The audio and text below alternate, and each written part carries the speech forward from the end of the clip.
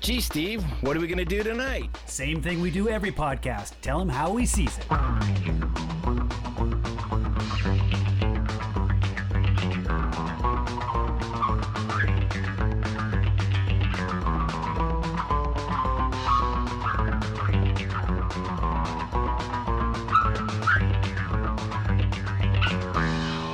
right, here we go. It's How He Sees It, episode 85. This year we're tackling, or not this year, but this episode we're tackling the 1985 release of The Goonies. This was a very pivotal movie in my history. I would say it's one of my favorites overall. So I'm super excited to do this one. It's one of those things is I before Ragnarok came along, this probably was the movie I watched more than anything else. Wow. Yeah, Wow, so but I mean, Goonies, then Ragnarok. Okay. Yeah, I've got like 35 years though worth of watching it, and I probably put in those first couple, and probably till the mid 90s, I probably watched this easily 100 to 200 times. What format? Did you have it on VHS or? I did. I had a friend who worked at a video store that kind of wrote it off as like missing and gave me a copy because it was a really close friend when it first came out. I don't remember how they wrote it out, like damaged or something like that, and just go ahead, and I was like, sweet. So yeah, even before it was on TV, like every other Saturday or whatever like that, I had the VHS and I wore it out. I think it's the only VHS I've ever got to the point where it wouldn't play anymore because I've played it so many times. Yeah, I've got a few of those, but they were maybe pornographic in nature. And no, I'm kidding. Those only wore out in certain spots. No, but we chose to do this one. I know if you listened to our last episode, our Captain America Civil War, you thought you might be getting a Falcon Winter Soldier episode, but one of our other hosts is preoccupied with some baseball game or some silly nonsense like that. So we decided to move on. Yeah, and I ended up watching, so I watched all of Falcon and Winter Soldier, so I'm all prepped for that. And then when that wasn't going to happen, I was watching another movie, No Sudden Move. I watched that on HBO, which is good. That's got Don Cheadle in it from Avengers. War Machine. Yep. And but then we decided to go with Weird Science as a flashback, and then we found out Richard Donner, the director of Goonies, passed away just a couple days ago. So it seemed on the 5th. It seemed more fitting to put this one in as kind of an homage to, or as a nod to Richard Donner, who's done a lot of movies that are known through the 70s, 80s. Quite a bit. Superman 2, the Lethal Weapons. Superman 2, not only he's got his own Richard Donner cut of Superman 2. We had all our talk about the Zack Snyder cut, but Richard Donner, because he was, he didn't. Do you know? Yeah, he got fired from that one. Right, but he had already shot a big portion of it. Yeah. He's definitely ahead of the game, before the Zack Snyder. He was the one that originally did I got my own cut. Yep. So Zack Snyder is just blaming off of his success with that. Yeah, he's got some great movies. I mean, like Lethal Weapon, Scrooge, Lady Hawk, The Toy, another one of those ones. Yeah, The Toy was Richard Pryor movie. Hilarious. Yeah, so then he had some other, some TV stuff too, but he's got a lot of big hits. Another big name on this was a writer, Christopher Columbus, who he wrote the screenplay off of a story by Steven Spielberg. He also did the first two Harry Potter, that Christopher Columbus. Yeah, he did Home Alone too, didn't he? I think he. Yes. Yeah. Yeah. So yeah, there's lots of talent going into this. Yeah, so I mean, this is an old Spielberg looking over the shoulder of Richard Donner and Christopher Columbus, like he does. Not just looking over the shoulder; he pushed him out of the way a couple times and took the reins. Yeah, I was listening to some stuff, and they were talking about that, where the scene where they're doing all the water pipes, and they're banging on the water pipes. That's a Spielberg scene. He directed that one. Oh, you're kidding. No, I thought that one kind of felt out of place. That's why it felt out of place. because it was Spielberg, and he came in and did his own thing, and yeah.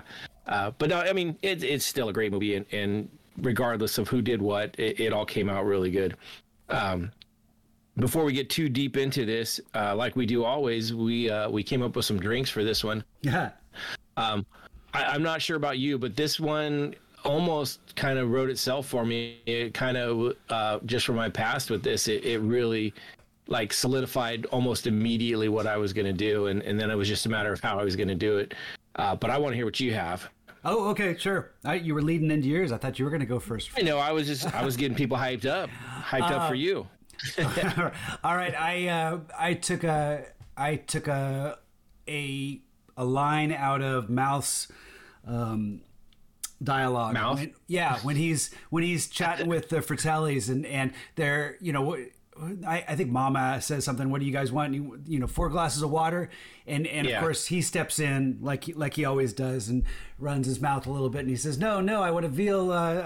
I've got the line here because I got to give a little justice. I want a veal scallopini. I want a good fettuccine alfredo. I want a bottle of fettuccine in 1981.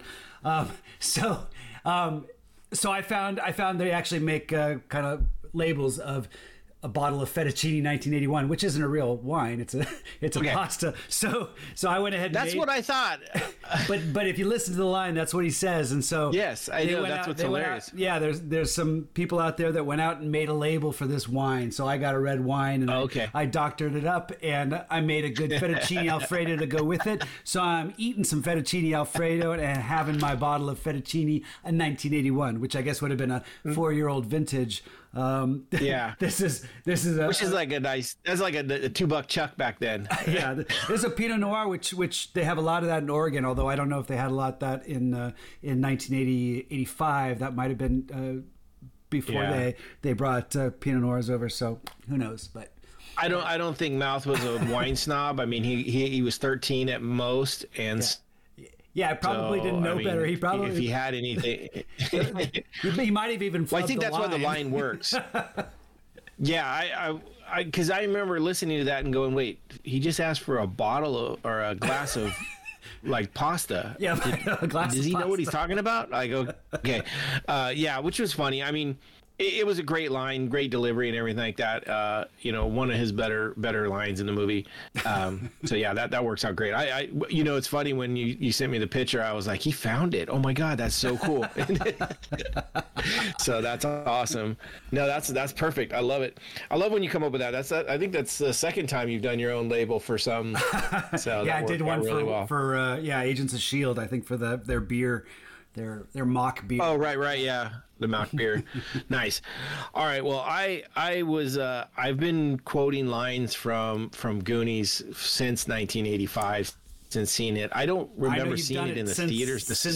Since I've known you, I've heard a few lines, and I know this one's based on a regular of yours. So yeah. So, and then one of my best friends, David Odom, that I grew up with, constantly back and forth when anything just goofy happens or whatever, like we'll be in the middle of just a quiet moment, we'll look at each other and it's right off the top is baby Ruth, just that kind of off, Ruth, baby, and so it's one of those ones that, and then my other favorite one is hey you guys. I say that one a lot too. So I was looking around for drinks and I came across this one, and this one came out right away. I was like, I kind of wanted to do something sloth based, and I found someone that did it was basically a Baby Ruth martini.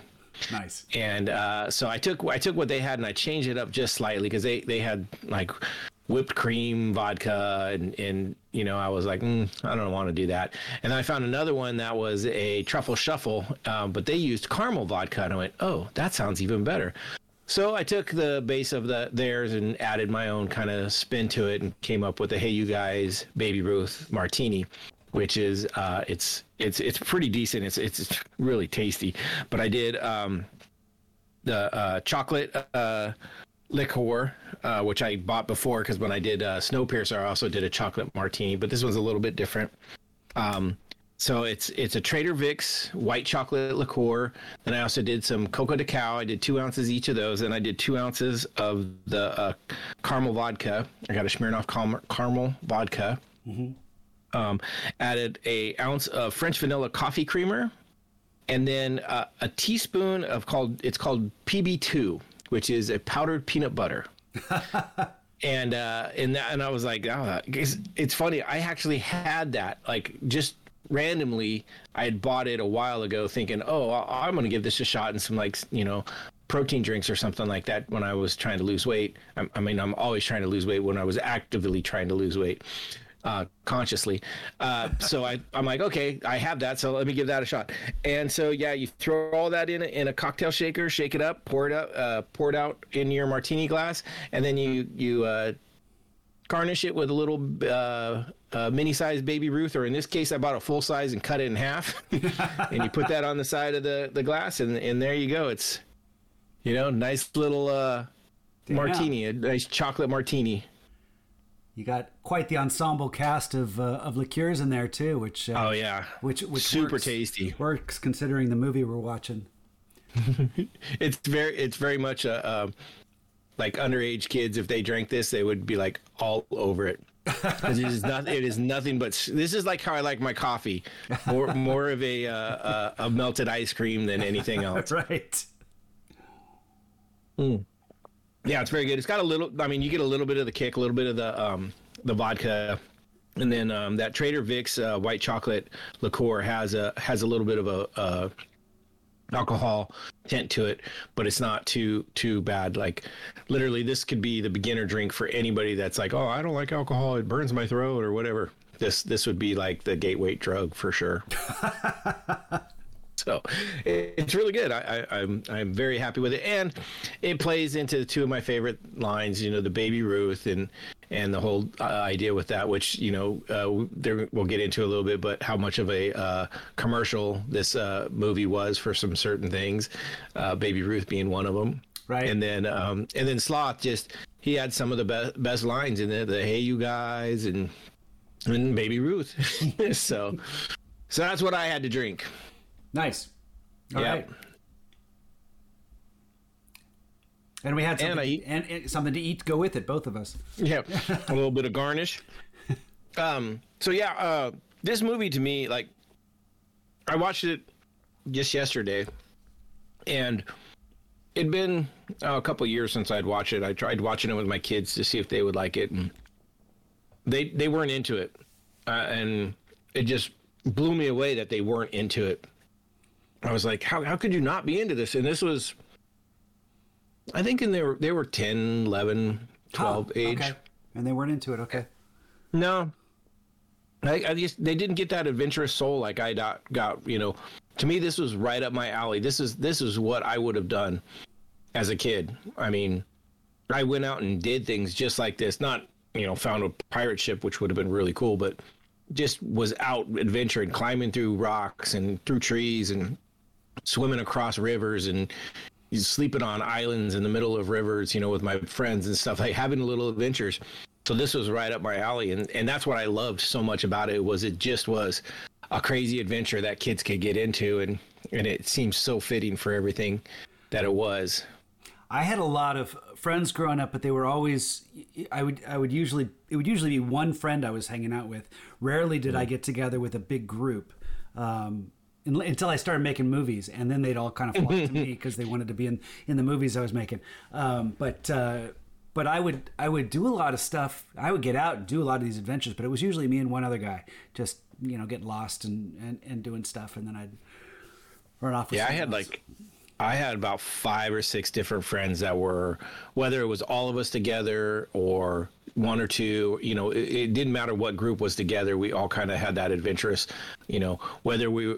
And it could be anything. We spent most of the time outside as kids, and this started in probably about 5th, 6th grade. I had one of those neighborhoods where it wasn't a through street, so we kind of could hang out in the street and not be like run over. And so, and we were skateboarders, a couple of us, and so we're always skating and that helped us get around, or bikes and stuff like that. And we lived near a big levee that we'd go trompsing through. We lived close enough to the river that we'd get to the river and just adventure. Even if it was just in the neighborhood, we used to do a thing we called backyard racing. And what it is we'd start at one end of a street, and we'd just start hopping fences through backyard, through backyard, through backyard. We didn't know what we were going to find, whether there's going to be people or dogs or whatever, but it was literally you just started jumping fences and just go and go and go. And every once in a while there would be a dog. I think most of us got bit once or twice. But it was one of those things. We got yelled at a couple times, but it was just, we would do stupid things like that. Or we had a gentleman in the neighborhood had 2 big properties, and he was a garbage a dumpster diver kind of guy. He would go on these walks in the mornings and just take a shopping cart along and just bring back all this crap that he would find, and he would just stack it up in this backyard. There was a full school bus that was in the yard, and we'd go back in there and just dig through stuff and adventure and play and have all kinds of crazy times. But yeah, Grandpa Haney, he had the craziest backyard. I mean, and we would find ways to get back there and just build a fort with whatever we could find, and it's just crazy stuff. It's interesting because, like you say, your kids didn't gravitate towards this, and a lot of people look back on movies. They got this series now, Stranger Things, which is kind of, it's inspired by these kind of old 80s movies where a bunch of kids are getting together. Stand By Me kind of has the same sort of feel, where a bunch of kids are running. And in fact, that even had Corey Feldman in it too, who plays Mouth in this. So that just seemed to be more the energy back in the 80s. And I remember, my parents would complain because I'd watch too much TV, because I'd always watch on Saturday morning. I'd watch the cartoons, the Bugs Bunny Roadrunner show, and then on Sunday morning was the Popeye from 8 to 10. But after that was it. Then I'd be out, doing whatever, getting lost, and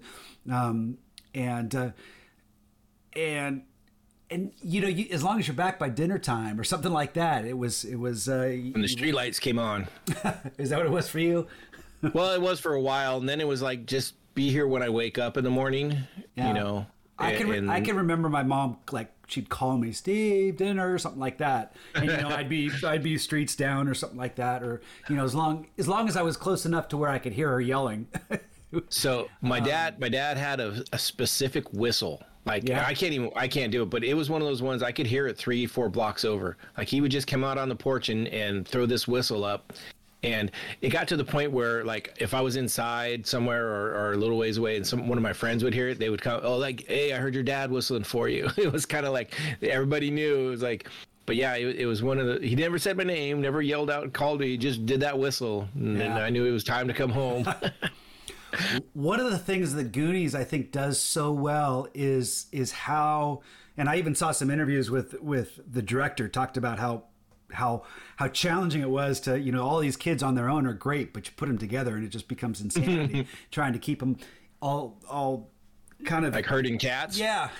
But to me, that sort of chaotic energy, the way they're dialed, and I don't know if this is a nod to the director or a nod to the editor who had, to put all the footage together, or if they just rehearsed some of this stuff to make it work. But there's kind of this chaos that they're able to capture, but it works so well when they're talking over each other and each one is kind of going off into their own little corners and doing things, and yet you still have these scenes that come across with all that kind of youthful energy and kind of youthful chaos too at the same time. It's great. It's funny. I picked up on that watching it this last time, and I don't ever really remember being so affected by all the talking over each other. And I didn't know, like, oh my God, I've become that old man that this is like, shut up one at a time. And because I don't ever remember thinking about that before, but I've also changed the way I look at movies now quite a lot. But it was one of those things I really noticed that. And you're right, it does work really well. And it very much makes it like you're around a bunch of kids just with a camera capturing it rather than filming interactions that are pre-rehearsed and everybody says their lines one at a time and properly.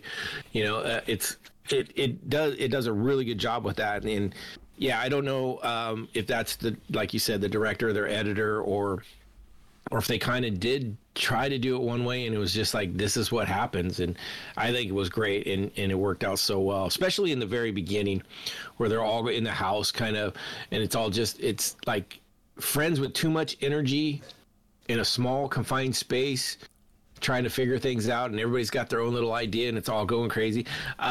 One of the things I loved about the beginning too was you have Mikey Sean Astin's character.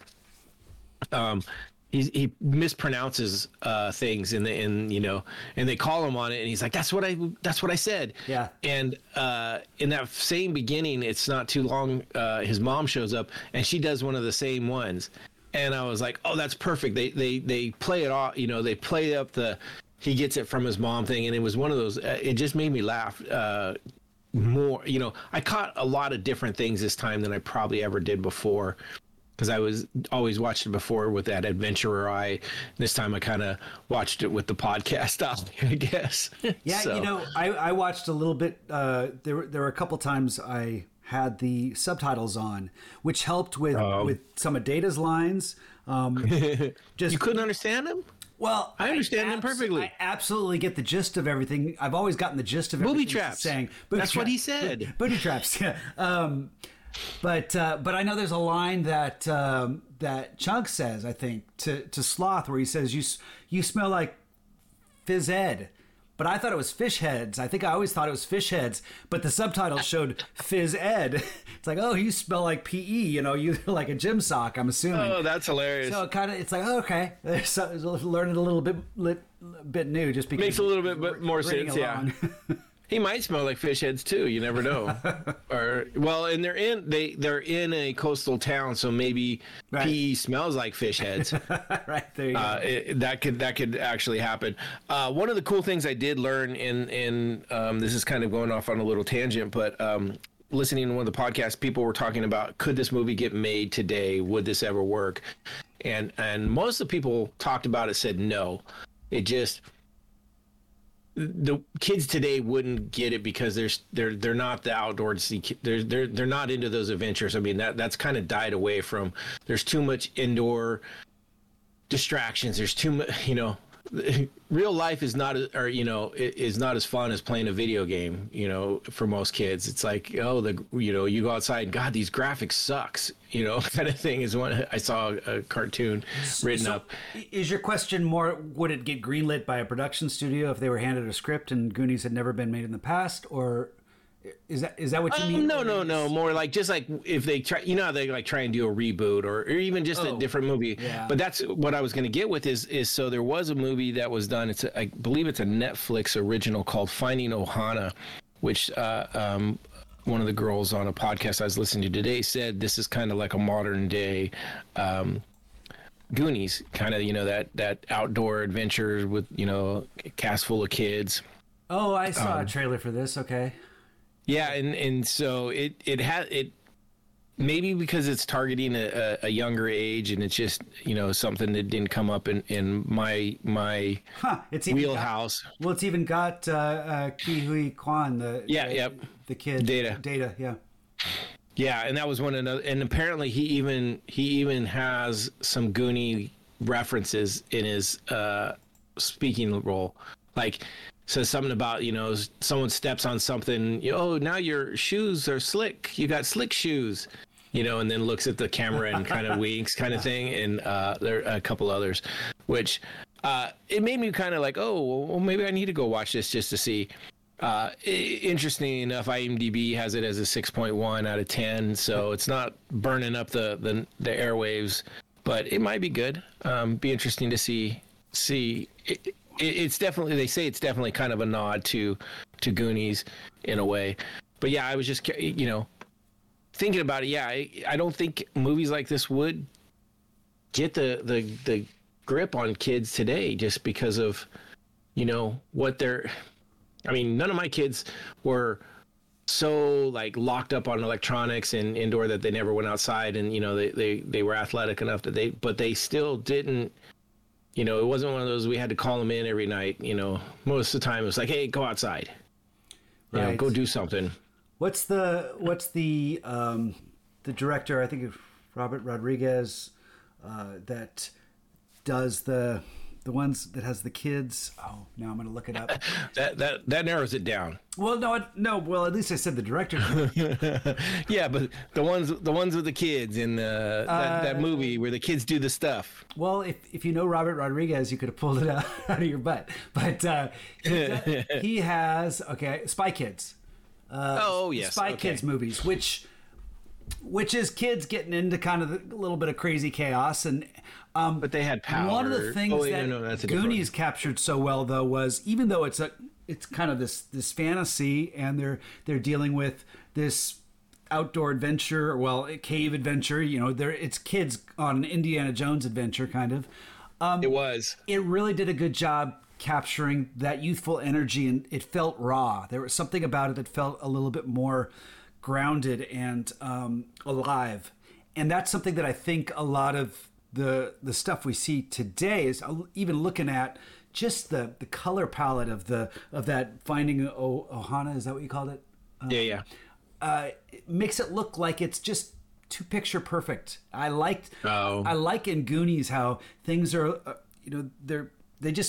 it seems more bland. Even though it's this fantasy adventure they go on that seems a little far-fetched, it still comes, and some of the inventions that Data cracks open, do these wild things. Of power. Yeah.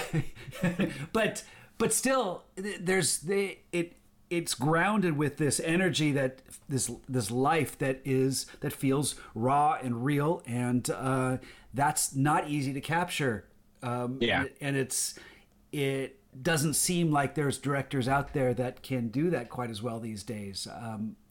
That's the energy I'd be looking for if I'm looking for something that's going to compare to Goonies, is that kind of raw, grounded energy. Well, I mean, we got it's definitely almost a nod to it in one of the ways that it looks and feels is Stranger Things has like Goonies with a bit of horror added into it. Right. Yeah. But it has that kind of same feel, and like I said, I mean, maybe that's how they would have to do it. Is they'd have to do it as a throwback, time frame to do something like that again. I think the movie, especially part one, did it better than Stranger Things. In fact, there was a common actor in that too. I think the one that in it, he's the one with glasses that is also, he's kind of like the mouth character that talks everyone's ear off.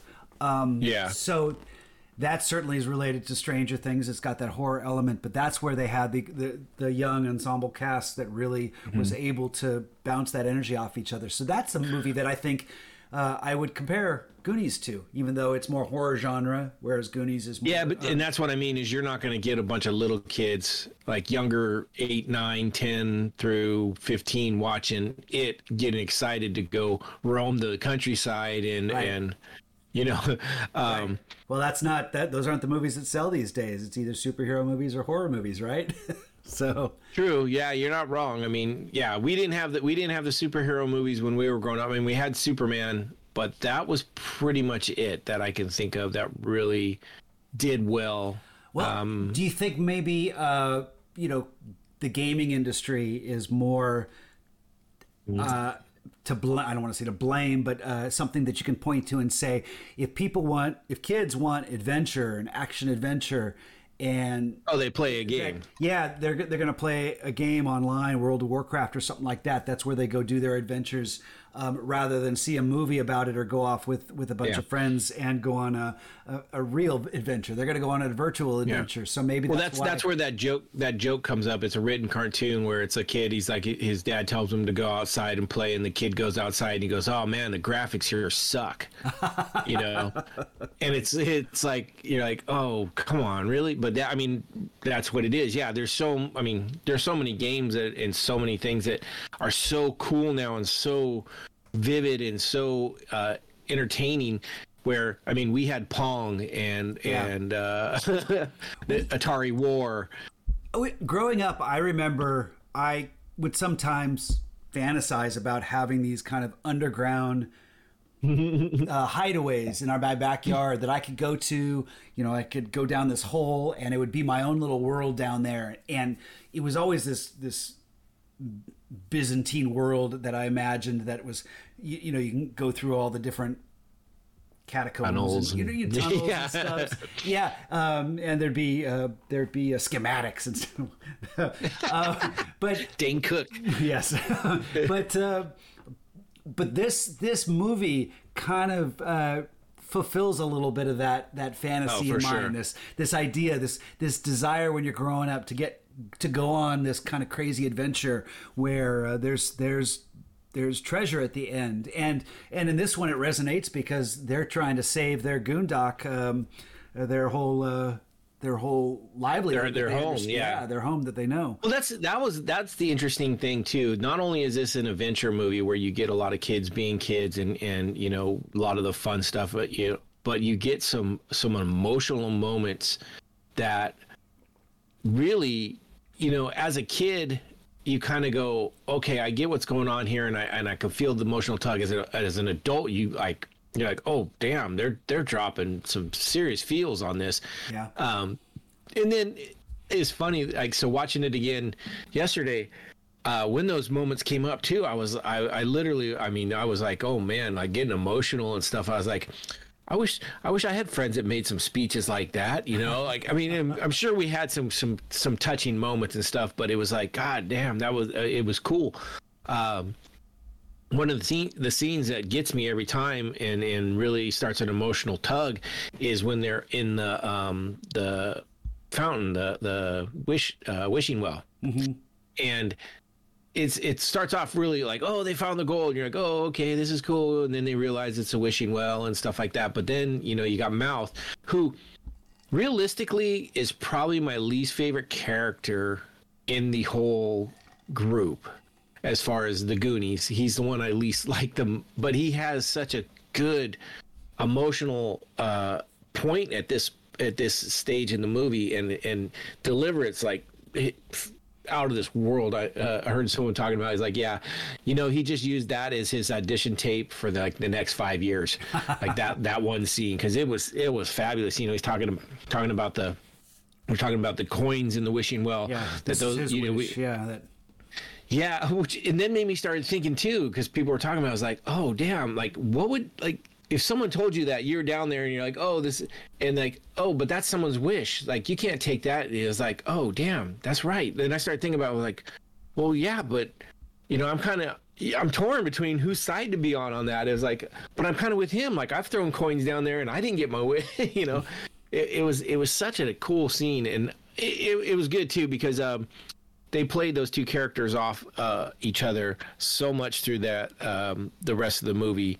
You know, you had Mouth, played by Corey Feldman, and then you had Stephanie, or Steph, right, played by Martha Plimpton, and they had that relationship that most kids know, that you had that person that you grew up with that you kind of liked, but you picked on, you know, all the time, and almost the same, you know, it was that trope essentially played out very well, at least to me. That's what it seemed. When Mikey goes off and kisses Andy, you know, when Brand is supposed to go back there, but instead Mikey goes back there in his place, and then you know, he comes out just with this look of awe, and Steph, this way, lover boy. Yeah, Steph has said that. That the way she delivered that line and that kind of that grin on her face reminded me of your middle daughter. Just, I thought that's totally something she would. So it's funny. You know, a lot of these actors went on to be huge. I mean, Sean Astin is you know, definitely a huge actor, was from some major roles. You know, and then Josh Brolin. Yeah. Just recently has blown up, like, as far as I know. I mean, he might have been a bigger actor earlier, but I've known his name for the last couple of years because of him playing Thanos, and then also Cable in Deadpool. Right. Yeah, he did some Coen Brothers movies too. So No Country for Old Men was, right. That was a great role for him. But and then he also did in True Grit. He played another. I think he did a few of the Coen Brothers movies. I think there was another comedy. But I wasn't sure if his name was as big as it is now with what he did with Thanos. Well, I think No Country for Old Men got him a lot of recognition. Before that, I think he had to fight for that role, and again, he's fighting because he was a Goonie. It's not an easy thing to overcome. to get right. He's a child actor, but that role in No Country for Old Men really solidified his ability. I don't know about before then. That I think was 2000. I don't know, 2003 something. Yeah. Well, then you have Corey Feldman, who became very famous in the 90s. We had the two Coreys, the Corey Haim and Corey Feldman. Right. And I'm going to get to another one here in a second when you get to another actors. There's a few movies of those that, like, I've seen some other stuff he's been in. Dream a Little Dream was one of my favorite movies. I really love that. But he's also one of those actors that I've also like don't care for, but he's in movies and I like him in the movies, but I still don't care for him. But he's gone through a crazy, there's been some shit with him and not necessarily always good, or not like he's a bad guy. He's had a lot of issues. And I think he suffered from child actor syndrome. He never got, his maturing was for all to see in reality TV. And it's so. Well, and there's some deeper stuff into it too. If you listen to what he talks about and stuff, he throws out some crazy. I mean, I don't want to call him crazy because I don't want to say it's true or not, but he's one that's thrown out there a lot of the allegations that Hollywood is run by a pedophile and child pornography ring. Yeah. And so and listen to his stories, and they've been backed up by other people. You're like, fuck you. Okay, you got your stuff.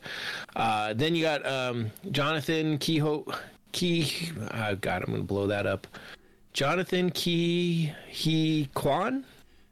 Yeah. As Data. Which I knew him also, and I'm sure this is where you know him, is Short Round. Yeah, absolutely. So he was probably one of the bigger actors too after this first came out. Short Round was his debut. He got pulled out of like a school to audition for that. And, oh, nice. He wasn't known before then. He was just I think he's originally from South Vietnam and was. And came to the U.S. He was forced to leave his country. So that wasn't your story then, I guess. No, I thought he did a great job, but I knew he was kind of one of the bigger because of the Indiana Jones, which then again, Goonies was kind of like a kid version of Indiana Jones, so it worked out perfect that he was in it. I loved the Data character too. I mean, there was so much about him that was so likable.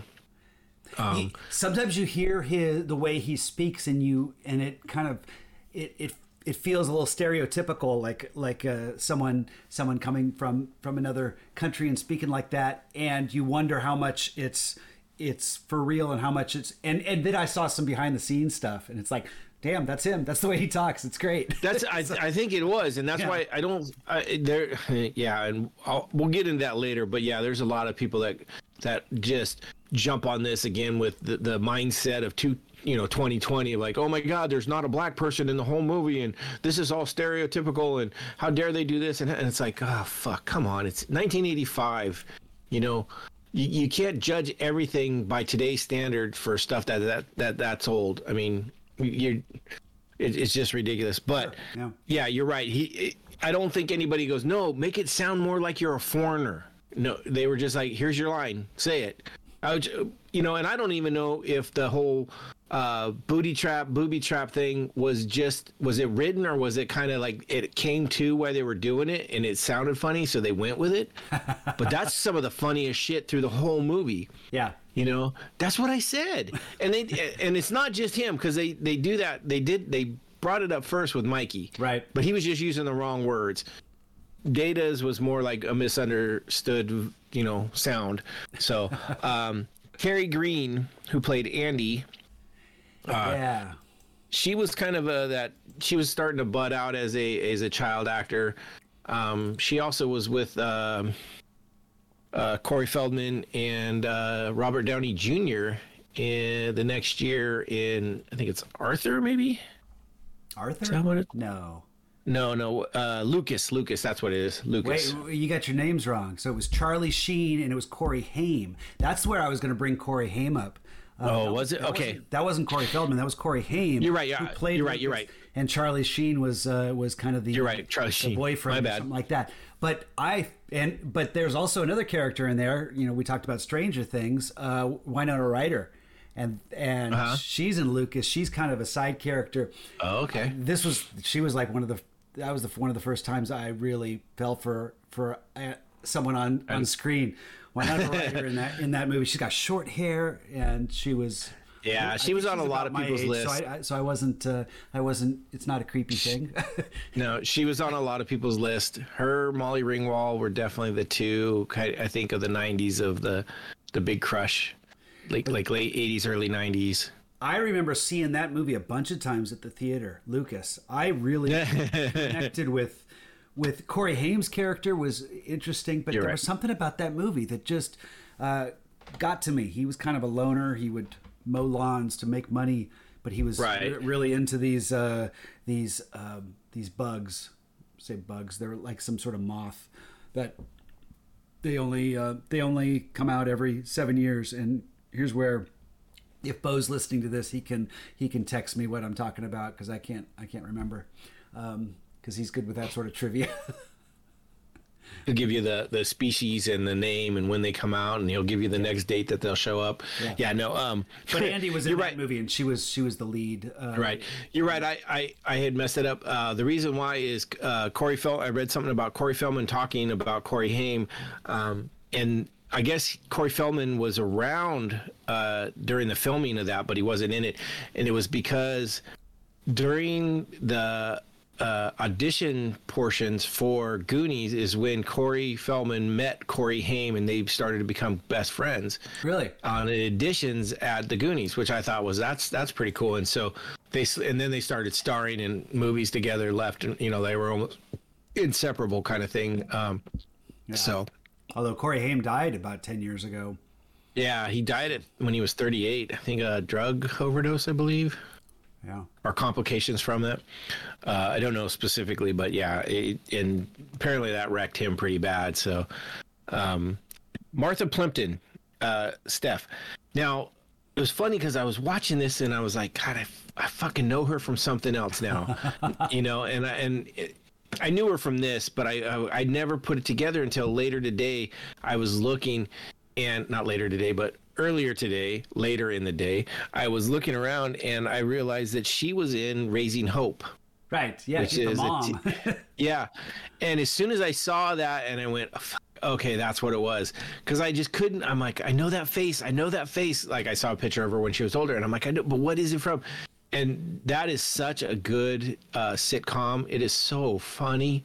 It's one of those ones where you can totally turn your brain off and just laugh and enjoy, the just stupid comedy with it. Yeah. But go ahead. I remember seeing Parenthood was the movie I watched over and over again. Yeah. And I remember her in that, her being in that, where she was in love with Keanu Reeves. And so she was the oldest daughter. Is that the? Was it? I don't think she was. She was a different. She was like she wasn't the oldest daughter of Steve Martin. I think it was Steve Martin's sister's daughter. Okay. Diane Wiest, I think, played that character, and she was Martha Plimpton's mom. And that was the whole drag racing thing, where he wanted to do drag racing, and Keanu Reeves. Okay, I thought it was the maybe it's the second one, or it's Cheaper by the Dozen. That's the one I'm thinking of. That was the movie. For some reason, Parenthood came up in my mind as Cheaper by the Dozen. Well, they both have Steve Martin in the lead, right, as the dad. Yeah, which is I love Cheaper by the Dozen. It is such a fun, but that one has Ashton Kutcher, and that's why I was like, wait, really? That's okay. But yeah, this is much earlier. It's almost interesting. So good stuff. So I mean, all of them, a lot of them went on to be incredible actors and other things. But we also have one that we didn't talk about, is Jeff Cohn, who played Chunk.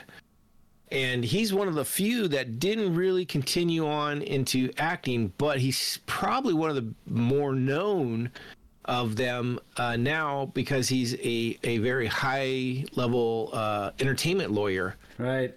And so one of the cool things I found out about this was that, you know, he had issues making it to this. He had chicken pox going into the filming. And yeah, in really, fact, you can even see when he does the truffle shuffled. I think you can. Yeah, because it was shot chronologically. Is that right? Or they say it was shot mostly start to finish. Like they didn't jump back and forth. So yeah, that's. But he got better. But he was so afraid to not show up that he would get recast. So he came in sick and got better as it went. He didn't do a whole lot other, but he really had a hard time acting, and apparently the director. Richard Donner really got a lot of that out of him, and he has some of the greatest, like I would almost say he's probably one of the better actors in this.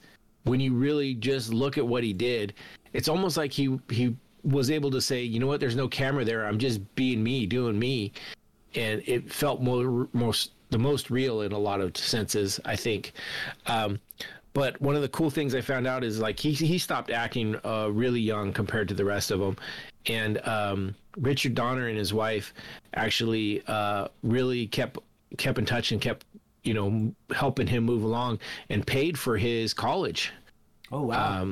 Yeah, so paid for his full college ride and got him through, and I just was like, man, like think about that. He was what, probably 10 or no, I guess he's probably 11 to 13, somewhere in that range, filming this movie. Meet this person and then make this friendship so 6-7 years later that they pay for you to go to college for 4 years, off of one movie kind of friendship thing. And so I thought that was really kind of a cool special thing for him. He's kind of lost his chunk too. He looks like he's in pretty good shape. Very fit. Yeah, very fit. It might have been. They said he was a little traumatized from the movie. They made him eat a lot. Well, apparently he already had a issue with being as big as he was.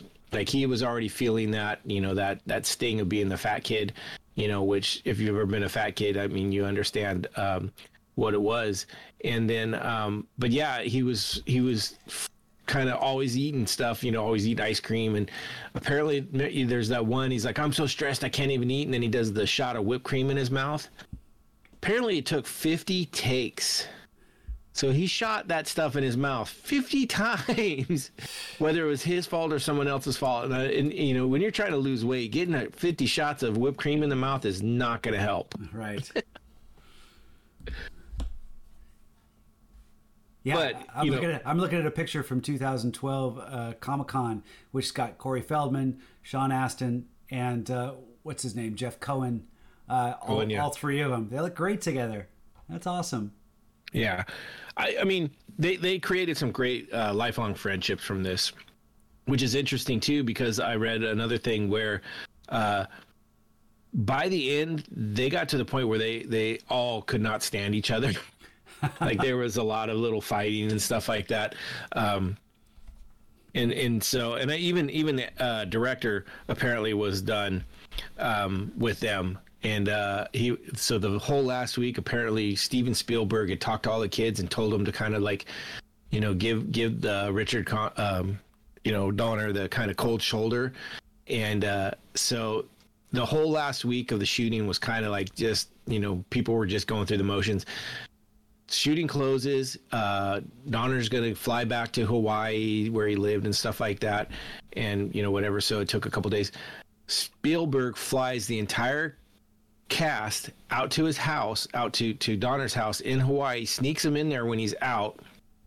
So when he comes home from a neighbor's house, they're all in there and they throw him like a surprise party, in his house after they were shooting. And it was just, apparently Spielberg thought it was the funniest thing ever. And, just one of those, it's like, could you imagine that? You're like, oh, I'm so done with these kids, and finally away from them, and then you walk in your house and like they're all there. You're like, motherfucker. And then you got Spielberg over there in the corner giggling. It's interesting you say that that it, you know, they were kind of tired of themselves at the end, and also that it was shot in script order, you know. So because I felt the first 2/3 of the movie I thought were brilliant. To me, the last act gets a little dull. It doesn't have quite the spark. It seems like they're going through the motions on a lot of it, and it doesn't it didn't work quite as well. So that's possibly a reason why, if they were shooting. That's true. I think some of the action slows down a little too, like where before it's a moving action, it's kind of it's a mystery, outrunning traps and stuff. And then when they get on the boat, it's kind of like, oh, okay, and then kind of emotions, and then the Fratellis get there, and it's kind of. It does. It definitely dies. I love the fact. I know there was an octopus scene too that got cut. You know. Okay, so have you ever seen it? Have you ever? I think I've seen some stills from it. Okay, so I couldn't remember it directly, and then I was like, okay, I'm gonna go find it. So I went out on YouTube, and you can find it on YouTube, because apparently the idea is that it was released in the network release. So when this was being shown on TV, like every other couple weeks, because they had to cut out all the oh shits and stuff like that, that it dropped it down below where they needed. So they added back in this scene and one others, and I can't remember which one it was. I think it's Data with where he loses his glasses right before they go into the restaurant. But anyways, it's gonna make noise. Hold on. What are you doing? I'm trying to okay, there we go. Sorry about that, folks. That was it was falling all over the place. It's sitting there hitting the microphone. Anyway, so the octopus scene, it was on the regular TV shows when they were showing on network TV back in the late 80s and stuff like that. What it is it's when I think they're either going to the ship or something, but it's Mouth and Steph, they're walking, and Steph's like, hey, and they show this octopus leg kind of go across her leg, and she thinks it's Mouth like grabbing her ass. She keeps turning around and warning him, like, hey, knock that off. And it does it like 3 times, and all of a sudden the octopus comes up, wraps around her, and Mouth goes in to save her and this and that. And what happens is Data takes out a tape player and stuffs it in its mouth, closes his mouth playing a tape, and the octopus like loves the beat so much that it dances away. I'm looking at it in my YouTube history, and apparently I have watched it before. So it's very forgettable. It's very forgettable, because I remember seeing it when I'd watched it on TV, because it was one of those movies like any of the early Star Wars, or say Die Hard, or any of those movies that kind of like you're flipping through the channels and it's on, and you just stop and watch it. Princess Bride was another one that was like that. Anytime you're flipping through and you see, I gotta watch this. Yeah. But it was I've done that before, where I've seen it and watched it, and I was like, it's very forgettable. The interesting thing with that too is that there was a whole song written just for this octopus scene called 8 Arms Around You or something like that had to be cut, then also was removed from the album. What? Well, okay. I mean, they didn't cut they even make a reference to the octopus at the end of the movie. So and they didn't cut that. They could have cut that if they were. Yeah, no, but that's what I mean is they cut this whole song that was supposed to be released on the soundtrack, and and it was just kind of funny. Apparently, there's so Cyndi Lauper was a big part of this, and she did a music video, like an 8-minute music video that is kind of like her and some WWF wrestlers at the time. Oh yeah, along with the kids. Well, he was doing, in a lot. He was in a lot of their movies, or a lot of her music videos, or at least. Well, it wasn't just the Iron Sheik who was who was the dad in Girls Just Want to Have Fun, but he was one. But there was also some others, like Rowdy Piper was in it, and some others like that. And so they went and. Apparently there's a line in there, and then where she's also in the video where she's wrapped up in some octopus legs, and it's one of those funny things is I just heard someone goes, oh, okay, that video makes so much more sense now that I know that scene was in there.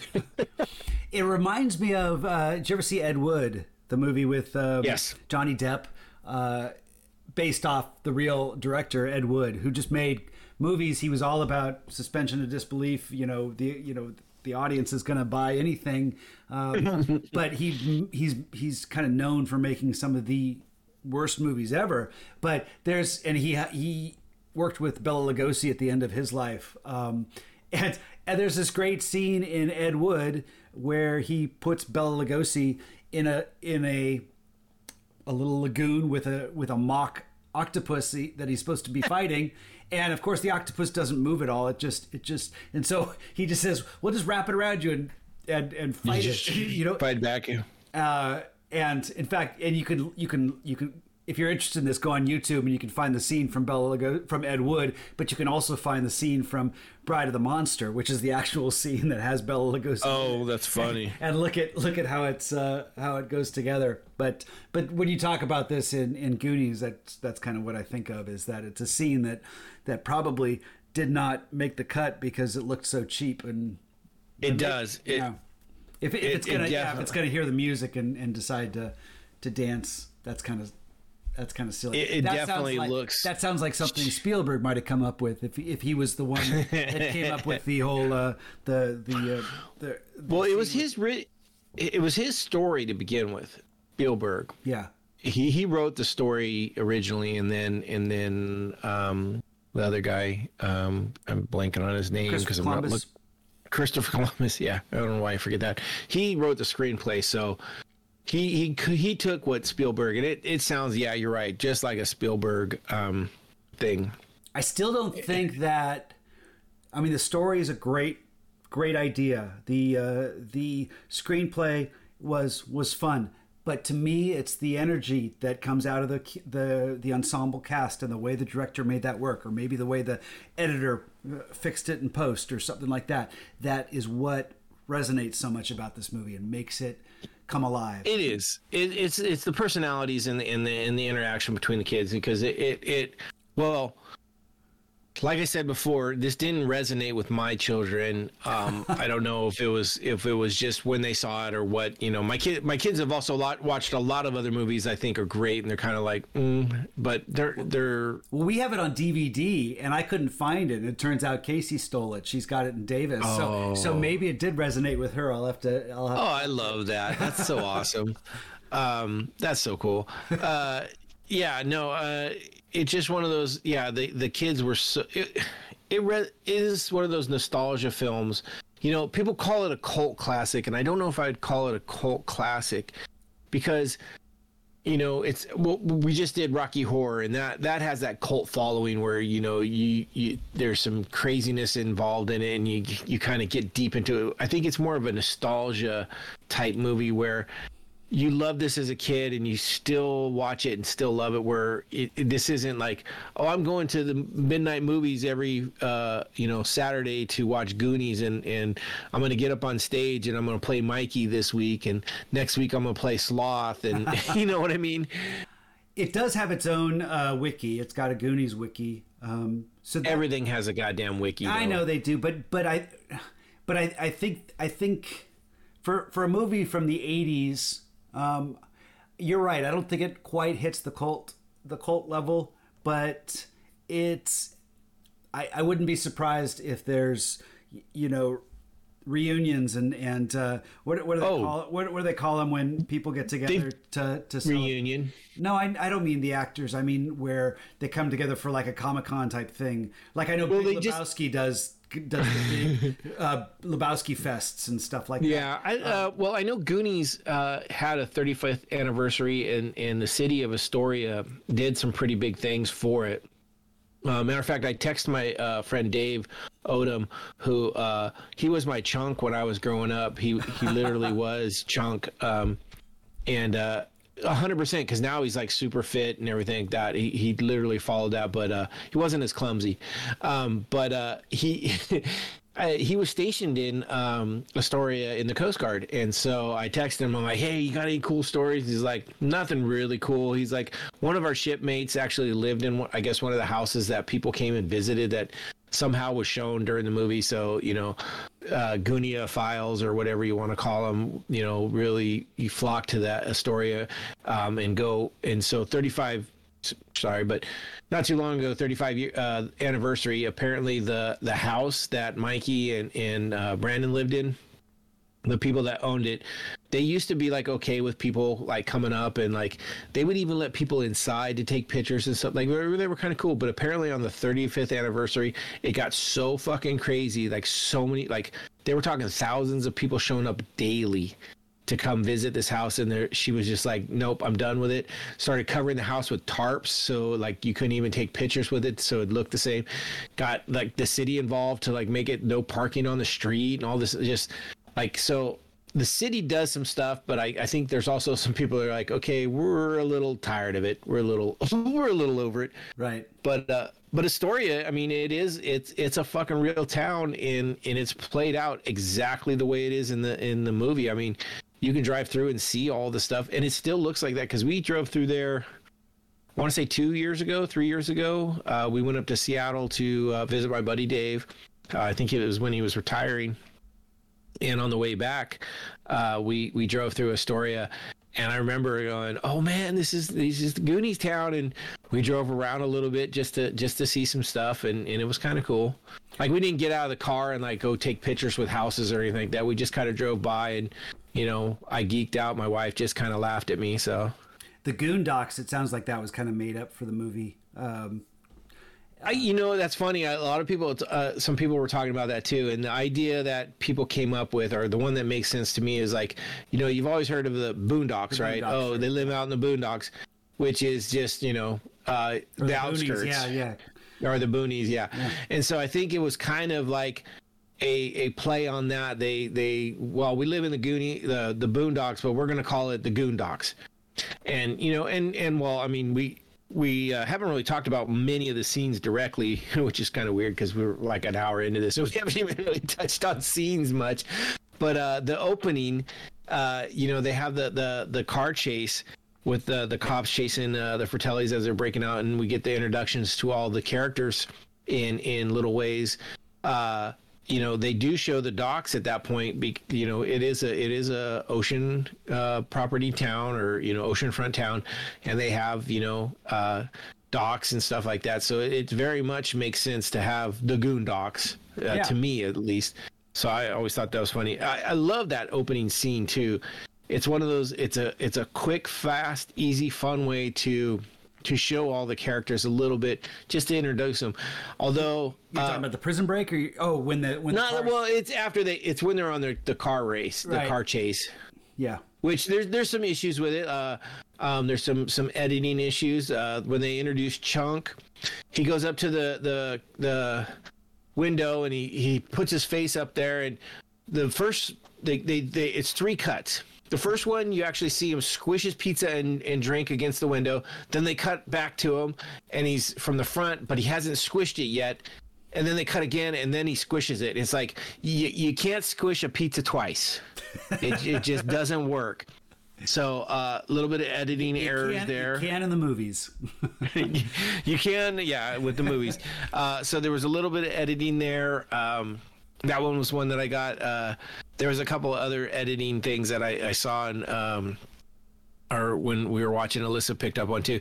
When he's hugging the water jug, water dispenser, right? The first time he goes to get the water, it's like almost empty, and then when he goes back and knocks it over, it's like almost full. It's like, how did you put water back in it, Chunk? I mean, there was things like that I was just like, oh. Little things, but nothing drastic. But it's not worth doing a podcast if all we're going to do is nitpick about editing. No, actually, the only one that really got me that, and I wasn't trying to find things, but as soon as it happened again, and I don't know if I've ever picked it up before because it's been a while since I watched it, but when they go out and flatten Brand's tires, all they do is they pull the little rubber cap off of the stem. Yes, that's always actually bugged me. It's like how does it, you pull the cap off? It's not going to go flat. You got to stick something in there to make the air go down, or actually stab the tire or something to make it go. I looked at that, I was like, son of a, like, that is so lame. Yeah. And then it's like, you know what, you would have done better just to take your time, pump up those tires, put the caps back on, and run after them instead of trying to ride that little girl's bike.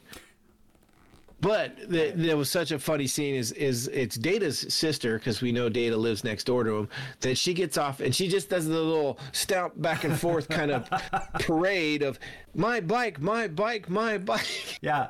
And it's one of, so like as much as that scene's about him taking the bike, my eyes have always naturally gone straight over to her and her little parade of tantrum. Yeah. Why she does that. It's so funny. It's great. I was watching it a couple days ago and I saw that scene. It's like, oh my God, he's being kind of a douche. He's stealing the bike from this little girl. And then I thought about it. It's like, they're in the small, they know everyone. Absolutely. I could see someone They're neighbors. doing that. It's like, I owe you one, or he says something like that. Or, yeah. And she throws her little... They're literally neighbors. Yeah, it's not like she doesn't know. It's like, Brand, get off my bike, you big bitch. Yeah. Yeah. But yeah, it was funny. God, what's the name of it? The thing where they open up the front gate. There's a name for that type of. Oh, it's like a mousetrap type thing. Or it's like a Rube Goldberg type. That's it, Rube Goldberg. Apparently, all the little things that set off are all Rube Goldberg things, and I was just like, I had an issue with that one too because yes. Chickens do not lay eggs when you startle them. To me, lay an egg. To me, that seems like another Spielberg thing where he wanted to throw that in because, oh my God, you do it once and then it's going to take, you got to reset to reset the thing so that not only that, but chickens only lay one egg a day if they're young. And then that chicken not only gets up and the egg falls out, but there's like 6 eggs below her. So it's like, so you've done this how many times in the last couple of days, and you're just leaving them eggs sitting there? Like, and why do you have one single chicken just for your gate? I think another movie came out in 1985, Back to the Future, which started with, and it's another Spielberg produced movie. That he was just touring and everything, wasn't he? Over. Well, he had the name. He had done Raiders of the Lost Ark, which I don't have any problem with. E.T., which was another one of my favorite. He was on a roll with after Jaws, and then he came out with a bunch, and so he was able to fund a lot of these little pet projects of his. It's like, here, you go make this, you go make this. And, they started calling him Butter, didn't they? Because he was on a roll. Nice. But at the opening scene of Back to the Future, it's at Doc Brown's house, and Doc Brown isn't there, but it's the introduction that shows the dog getting fed, and he's got this little thing that's triggered by the alarm clock that sets off its feeding time, and it goes through this whole thing. Now, to me, that played a little bit more into the character. It's a little crazy fun, so I love that, and it's a little outlandish, but it works. So to me this one was cool, but it was a little distracting. It wasn't what resonated in the movie, which I've already talked about. Like if they would have went over to Data's house, I could have saw that. Like, it just didn't fit. He was great. He had he opened up his trench coat and he just had everything that you could think of. Pinches of power. Yes, exactly. Ridiculous things, but they come in. They worked when they needed to. Someone had brought up there was Inspector Gadget, right? Was a cartoon, and they're like, was he before Inspector Gadget? Was that so? Inspector Gadget came out in 1983. Okay. So it could have been very much a Inspector Gadget influenced character, or really it's James Bond-ish. What's the other one? What's the Naked Gun guy? Oh God, why am I... Leslie Nielsen is the actor. Yeah, well, no, it's not even him. It's with Agent 99 and Get Smart. Oh, right. God, I don't know why I messed that one up. But yeah, like they had a lot of those stuff too. That's kind of what it seemed more like to me, was Get Smart rather than James Bond. But yeah, Data was great with all that, but that was definitely, that seemed more out of place for that house. That it would have been his.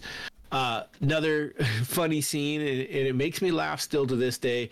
They have the little, I guess it's was it a statue of David or what's the statue, and it falls over and it's the Michelangelo statue of David. Yeah. Well, it falls off and the penis breaks off. Right. And the funny comment in this, and you can take it both ways and it works. It's hilarious. It's like, oh no, that's my mom's favorite part. or piece. Now she's talking. You could be talking about the whole statue, or the penis that falls off. And there's so many lines in there. It's so good. Like, you know, you wouldn't be here if it wasn't, kind of thing. You know, I think is what Mouth says. You know, which I was like, oh damn, that dirty little bird. But then this is the one problem I have with that is though they're trying to put it back together, and I think it's Chunk who puts it upside down. I'm like, okay, first off, Chunk, you have one of those. You know which way they go.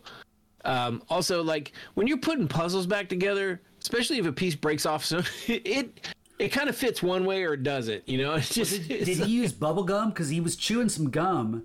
Did he use gum to stick it on? Yeah, maybe. If you're using gum, it's not going to stick the same way because there's going to be all that gum that won't make it. Maybe that's what it is, but it's just one of those. I think it's fair that he put it on upside down. Are you saying he's so fat he couldn't see it? He didn't know which way it went?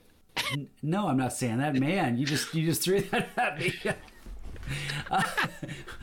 Well, I'm just saying, it's like you would know. Well, but it got to a great line. It's like if it went that way, you'd all pee on your own face, kind of thing. Right. It all led up to some great jokes. But that starts off a really cool thing. The very interesting part about all this too is all the kids together. Like a lot of people had issues with like how kind of mean they were to each other. Like you know, people called it fat shaming with, you know, today's people, you know, if you're woke and all that and you're very PC about stuff, like, oh God, it's fat shaming, and you know, they're just constant. That's how friends are. Yeah. Like I mean, and that's kind of where I like what I was talking about stealing the bike. Part of me was like, oh my gosh, he's doing that. But that's what you got to tap into if you're really want to put on the screen how people, you know, your kids, you treat each other, whatever comes out of your mouth, you're trying to be who you are. And it's one of those. I equate it to a brotherly love, right? And we see that with Bran and Mikey. You know, he's talking shit to him and giving him crap the whole time, but then when Mikey really needed him, he came up and gave him a hug. Yeah. And it's one of those, you know, and it's the friend thing. It's like, I'll pick on you all day long, every day to the 9th degree. Like I'm not gonna go any holds barred, but no one else is gonna pick on you. You know what I mean? It's like it's that's just how it is. It's like, you know, I'll give you as much shit as I can, and I'll expect as much shit back from you, but I will protect you from anybody outside that circle. And that's kind of what I got from those friends, because I had friends like that. Like we were relentless on each other. Sometimes, I mean, it was like, God damn, I can't believe how mean we were. But it was also one of those things is like, if anybody from outside that circle came up and said anything, it was the whole circle. It was everybody against that person. You know, you didn't let anybody outside your circle pick on your circle, kind of thing. And that's what I got out of that. And it reminded me of my friends growing up so much. It reminds me of a boss I had at where I work now, but this was from, you know, over 10 years ago. He was our boss for like 6 or 7 years when I first started at the junior college, and he wasn't a very he worked really well with vendors that came in. He kind of spoke their language and was kind of rough and tumble, but he wasn't very good at keeping us organized. But he was like a bulldog. If anyone came in from the outside and started, you know, saying something about us, he would defend us like, you know, he was someone that was always on your side. And it kind of feels like that with, you know, growing up. That's how it was. It's like, you could I didn't like my boss, but at the same time I knew he was going to be there for me if I needed him. And that's kind of the way friends are when you're growing up. It's like, oh my God. Yeah. You know, the opposite of that is really rough too. When you know your boss is never going to have your back, is one of the hardest things. And I've had to deal with that at my job. Not necessarily now, but in the past, it's like one of those things is like, I know if anybody comes after us, he's going to fucking throw us under the bus as quick as fucking possible. Wow. Matter of fact, we wear like ESD smocks at work, and I went so far as one day with one of my friends, we took one of the smocks and we went out to our car and we put it down and we put tire tracks over the back of it. And we wore it around, and it was like one of those, like, oh yeah, well, if I'm gonna get thrown under the bus, I'm gonna look like it. And so we had a good laugh with that. But yeah, it was one of those, like, it was like, oh, I'm laughing because it hurts so much, you bastard. But yeah, no, I thought it was great, but it's one of those things is when I listen to people today talk about it, and a lot of the podcasts I listened to over the last 2 days were recent ones within the last 2 years, and there was. Not everybody, but there were some people that really had a critical eye of today's mechanics, and like really just throwing that, like, you know, what it would be like today. And it's like, well, you can't really put that lens on it. Or maybe what we should do is we should start going back to how that was and get away from the way things are now, because the way things are now are fucking not great either. Well, you were talking about if this movie could be made now, and that's what sometimes you see on screen when you got a bunch of kids on screen sharing a scene, is that they're written now with a little bit more political correctness. There's more a lot more kindness the way they're interacting, or if they're the bratty kid, then they just kind of go a little bit overboard, and they're immediately the one you think is the bratty kid, and you don't judge them beyond that. Whereas here, everyone's kind of acting up. You get annoyed, like you were talking about getting annoyed at Mouth, and yet they still. They go deeper. There's something more there, because you can't strip that away from real characters. You can't strip away the things that annoy you. You can't say just because a character on in the movies annoys you doesn't mean they can't say something that resonates a second later and make that character come to alive a little bit more. And that's where I think a movie like Goonies is successful, whereas a lot of the things you see these days plays it a little bit more like, this is the type of character I want, so everything they say is going to be this way. They're going to be the bratty kid, or they're going to be the respectful kid that everyone thinks of. And it just they had a little bit of that with Chunk. Like, he definitely, like, I was going back over it today, or you know, the last couple of days, and then listening to people talk about it, and then in one of the cut scenes, I think they played up the fat kid, always hungry, a little too hard. Yeah, on I do him. too. I do too. Yeah. That's the only one I saw that I was like, okay, as much as Mouth was a fucking annoying, a nuisance, like, he was that kind of kid. He was that kid who thought he was too cool. Like, I wouldn't have liked him as a friend, and I have a friend that was like that kind of bugged me growing up. But I understood it. But Chunk, I think they went a little too far. Like, the one of the cut scenes, and I don't know if you've seen there's like 3 cut scenes. There's one where they're in a convenience store? mini mart. Yeah, where he's licking the ice cream. Like, that was a little too much. That to me was a little too far. Like, I understand that, like, finding ice cream in a freezer in an old rundown, I'm like, okay, yeah, I can see him going crazy on that. But opening up ice cream and licking the things, that was a little too far. I don't even see that in. And that's where the screenplay, I don't think, was necessarily that good, but it was more how they were able to get these characters to interact and bounce things off of each other. Sometimes they give them a prop or something like that, and it seems a little out of place. You play it, but that's not what makes the movie work. What makes the movie work is just they're given a little bit of freedom to just be themselves, or be, you know, go with whatever they want to with it. So here's a scene I want to in my deepest soul hope that this was ad-libbed kind of on his own, but the scene where Chunk is giving away all his secrets, they're like, tell us everything, kid, and they do the whole blender, putting the hand in the blender, which fucking, oh my god, that is disturbing as fuck. When he does the whole theater thing where he talks about well, just the whole, like, he starts off, my daughter, you know, my sister, this, like, just the whole thing going on, like, oh my god, is so good. So, and I mean, I love the reactions of the Fratellis when they're there. The one brother is like, I'm starting to like this kid, you know, and just the whole thing. But like, deep down, I want to, like, just like, they're like, okay, just tell us the fucking craziest shit you could think of. Like, and he did that as an actor because it was so good. It was acted so well. But then it also started me. What was it? Jessica Jones, where they put the guy's hand in the blender. I think that was part of. We just did. I think we just did something recently where they're. It's one of the shows where, and it was like, but when they show. Yeah, that's right. It is. And so it's man, it's nasty what he does to them. It's what's his name? It's like his own dad or something. Purple Man. Yeah, he has him like delimbed and But yeah, but it brought that back up when they were doing that, and I was like, oh, that's so cringy. Like, I mean, I don't know.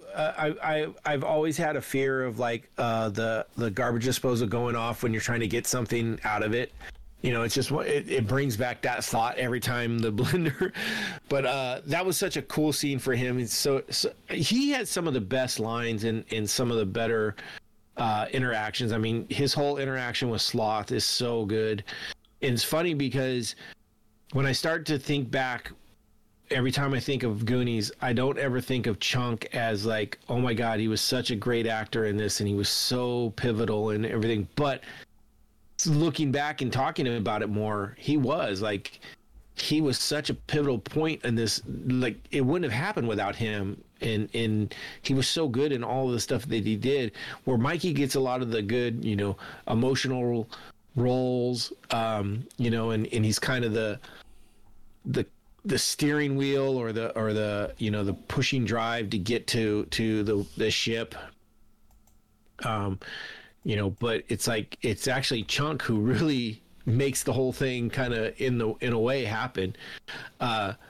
One of the other scenes that I love so much, and every time I watch it, it gets my love of memories and stuff going, is the water slide. Right, where so when I was younger, me and my cousin, Michael, he's in a wheelchair, my aunt would take us to Waterworld, or it was Marine World at the time, every year. And it was back when there was more about animals and less about rides, but they had water slides there. And so I would spend, you know, like 3/4 of the day with my cousin going around to do all the animal stuff, and then I would get like an hour or two to go on the water slides. And they had these just great, like, fully enclosed water slides that, you know, you would go down and you're just inside of it. And this is before Goonies came out. This happened. This is back when it was still in the Bay Area. Marine World was still over at like close to Stanford, in that area. And I just freaking loved that. That was like such a cool time to me. And so every time I watch these water slide scenes, I just get this nostalgia feel, like, oh my God, I want to go down those water slides so bad. Those were so much fun. And I remember growing up, there was one nearby, and they had an accident where I guess one of them fell and somebody. Oh, yeah. Or maybe it was just in one of my, you know, nightmares or something like that. But I remember somebody getting, you know, somebody dying on one of those things, and it kind of spooked me, and I would still do it. But I think of course that invaded more of my my nightmares than my fantasies of continuing to track down water slides for fun. Right. No, I get you. Yeah. Yeah, I didn't have any problems with them until much later when I was an adult. One of the ones I used to go on a lot in Sacramento, there was a grad party where a bunch of kids decided to clog it up and see how many kids they could get. And it was up like 4 or 5 stories high, and it collapsed. Yeah. And like 30 kids fell. I think there was a couple deaths and stuff. So it's like, oh, I've been down those slides. That's crazy. But then again, I mean, it's not the slide's fault. Like, you do stupid things, you win stupid prizes. Kind of like, it's not designed to have 30 people on it. Right. You know, that's why they let you go one at a time. It's interesting when, you know, when I was a kid, I was a lot more daring. And I don't know if it was just because I was, young and stupid and the world was my oyster or whatever you say. But now I don't think I do a lot of the things I did when I was a kid, and just didn't, had kind of this freedom to, like, it has to do with, like, when you were a kid, you could fall off your bike at 30 miles per hour and get up and be like, oh, okay. If you wake up too fast now, you're like, oh shit, I'm sore. What the fuck? Yeah. So I think that has a lot to do with. Right, yeah. Yeah, that's true. Yeah. It's why am I not healing as fast? Yeah. Yeah. As kids, we're all mutants, and we all have this crazy healing ability, and it goes away as soon as you hit about 25. And then it keeps going even further. Yeah, so let's talk about some of the scenes because we haven't really talked about that. But I mean, there's so many good things. We did mention a little bit about the wishing well, which is a crazy cool scene. Yeah, you're right about the emotional impact of Mouth's little dialogue there when he talks about his. Yeah, his, and that's a powerful one for him. But and then you get Mikey. Then on top of it comes up. You know, he has another one where he's talking about like, you know, down here it's our time and stuff like that. Yeah. And another great speech and stuff like that. Well, that's his you know, rally the troops where just like in what's the Lord of the Rings when the king is rallying the troops there, and you know, that's a little flash forward to his starting role as in Lord of the Rings. Samwise Gamgee. Oh my God! So. Who actually is the hero of that story? If you don't know that, Frodo is nothing but a punk bitch, and Sam is the one who made it all happen. You know, Frodo was played by who played Frodo? I can't think of the actor's name, but he was in Radio Flyer, which was also directed by Richard Donner. So. Circles there back, you go. You know, there you go. It does. It always circles back. I don't know if I said it. So when we get to the bottom of the water slides, one of the things that does bug me about it is it's they all jump in the same water slide, but then they come out of different holes at the bottom. I'm like, that's not how water slides work, guys. But it could. thank you. Maybe it's separated off at some point, and we just didn't see that part. And yeah, that's gonna get someone T-boned on one of those splits. But no, it's cool. So apparently, one of the things that Richard Donner did is he kept. No, it wasn't that. It's not T-boned. The first one that goes through, he triggers some sort of lever. Oh, you know, all these underground caves have levers that trigger something, and that moves Okay, I'll give you opens a different door. So. I'll give you that one. Thank you. I'll give you that one. Because, yeah, I mean, a dying pirate's going to think of all that because that's important to make sure. But anyways, going back to it, Richard Donner made sure that the kids never saw the ship until it was supposed to be that scene where they come out and the first time they see it. Apparently, it was so mesmerizing and so shocking to him that Jeff Brolin said, "Holy shit!" Josh. In this. Yeah, and they had to reshoot it because his reaction was so too. In the behind the scenes, they didn't mention that part. They just mentioned that Richard Donner says that all those shots of the kids when they see it, that's all real reactions. But I didn't hear this part. I guess. Yeah. So the very first reaction was not. Well, maybe some of them were, but yeah, they also had to cut out his reaction because it was literally holy shit. Which I mean, I get it. I think it's incredible that was a fully built pirate ship or a fully built galleon ship. They even used parts of the Pirates of the Caribbean ship that was being dismantled or repaired at the time. So they actually have some Disney Pirates of the Caribbean props on there. Also, all of the skeletons on the pirate ship are actual skeletons. Even One-Eyed Willie is a real skeleton. No shit. Yeah. How did they get away with that? I don't know, but that's the only skeleton that is a produced prop is the one of Chester Copperpot.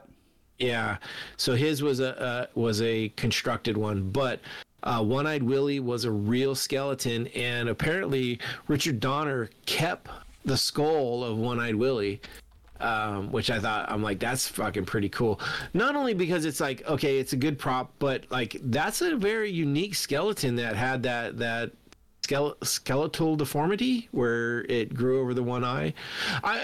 This is all off of, you know, other people's word. And so, you know, if it's untrue, then don't hold me to it. But this is what I've heard, and I'm giving it to you as I heard it. Hey, you know, it'd be nice if we could do that on our driver's license where we dedicate our body to to movie making. You know, screw science. That would be so cool.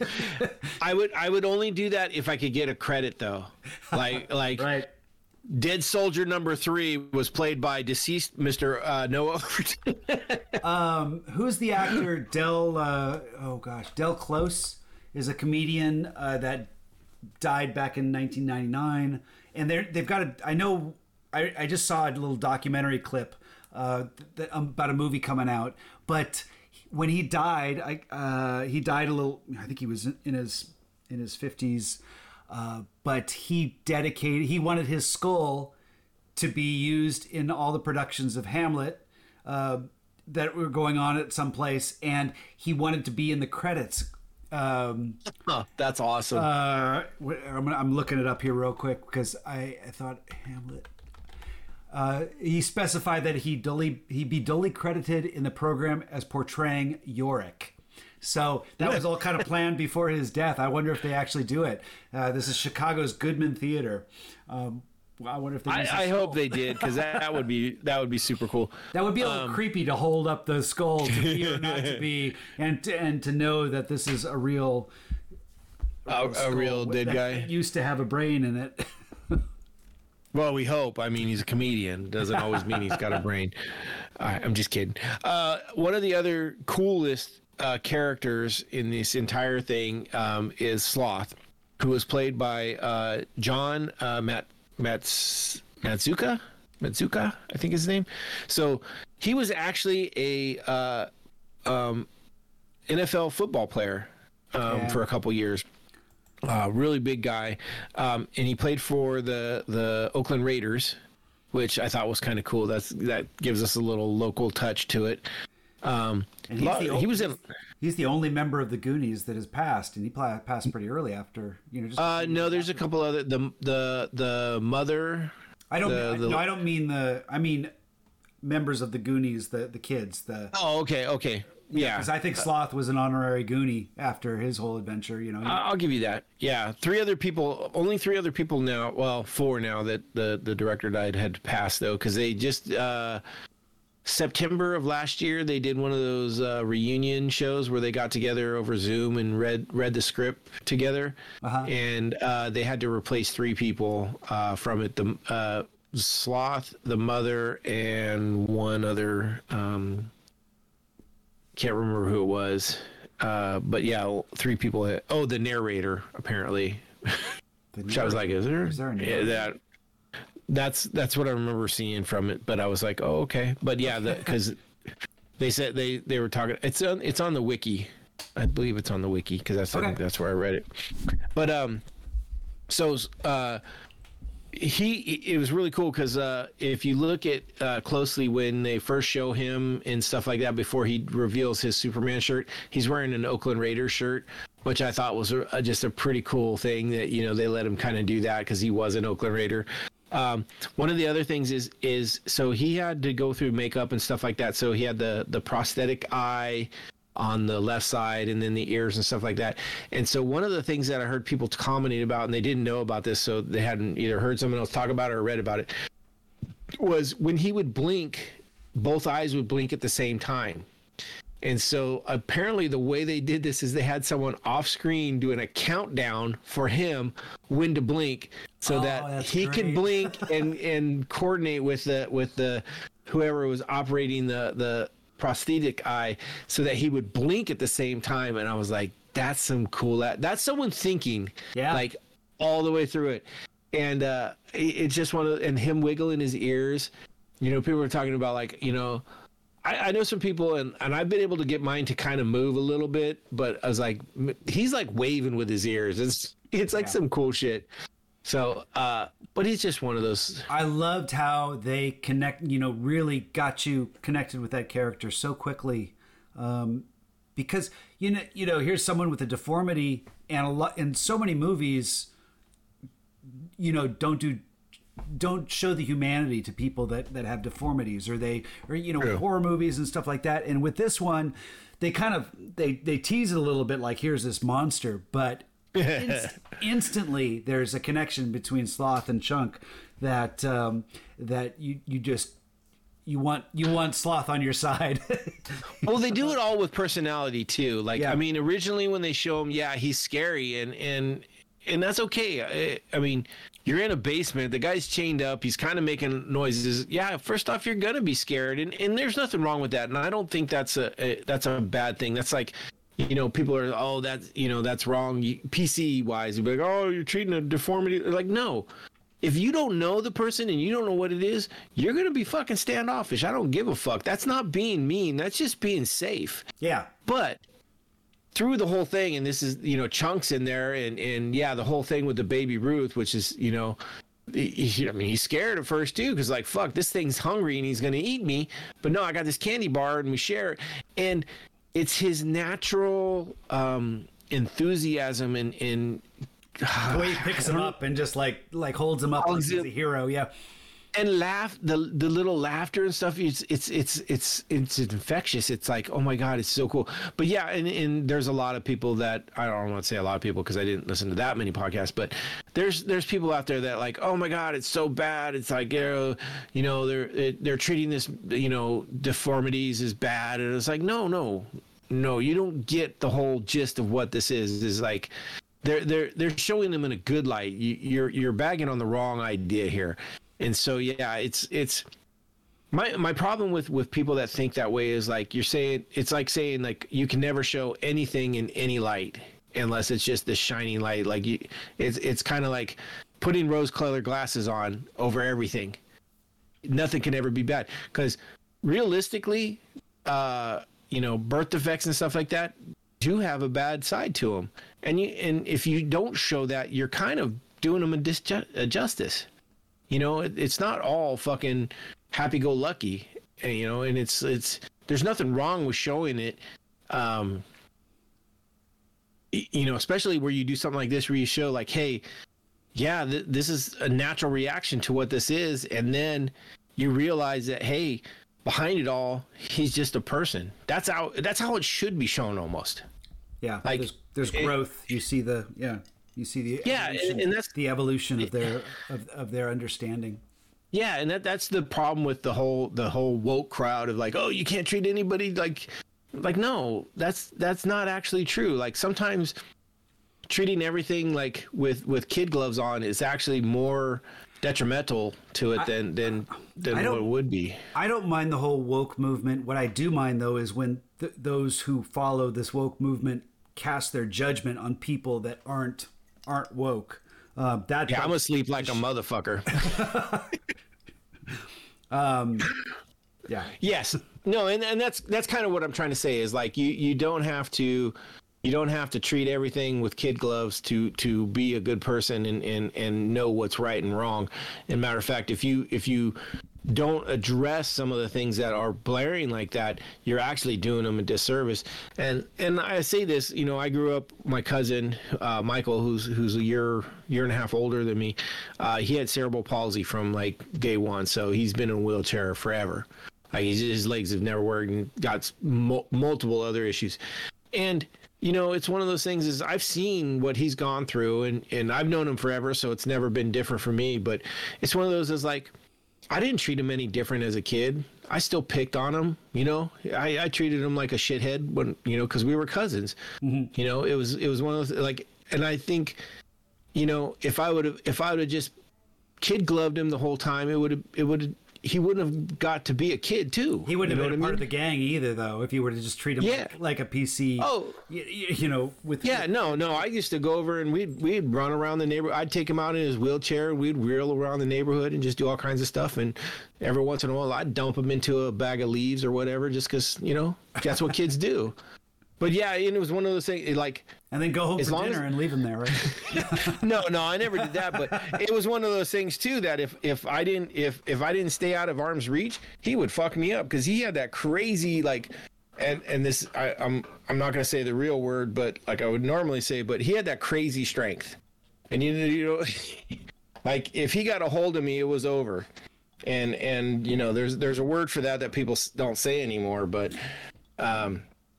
I remember in college, there was a guy in a wheelchair that I used to pal around with, and he had a car, so he could that was custom that he could drive around all over, and so he actually was good to have because I didn't have a car. You know, if I wanted to get around some places and stuff like that. But I remember I lived in we rented a house with a few roommates and another guy that was also in a lot of the same classes we were in, and I remember pulling up, and my roommate had a wheelchair placard for his car that he had gotten a hold of, that he was abusing, that he was just like, he put it on his car so he could park places. And I remember Tim was this guy's name. He's like, when he pulled up, he was dropping me off. He's like, go get that for me. He shouldn't have that. It's like, fuck you. I'm not going to go get that. You go get it yourself. I refused to go get it, but I didn't bat an eye when he got out of his chair, wheeled around, and stole the placard out, and he tossed it in his car and took off. And I remember David was pissed. He's like, why didn't you stop him? He was like, I'm not going to stop him. He can take it if he wants to. I didn't do it for him, but hey, I have no problem with him taking it. Yeah, no, well, and that's. I mean, if he had an issue with it, yeah, that's good. I'm glad. Yeah. I mean, yeah, that's what it is.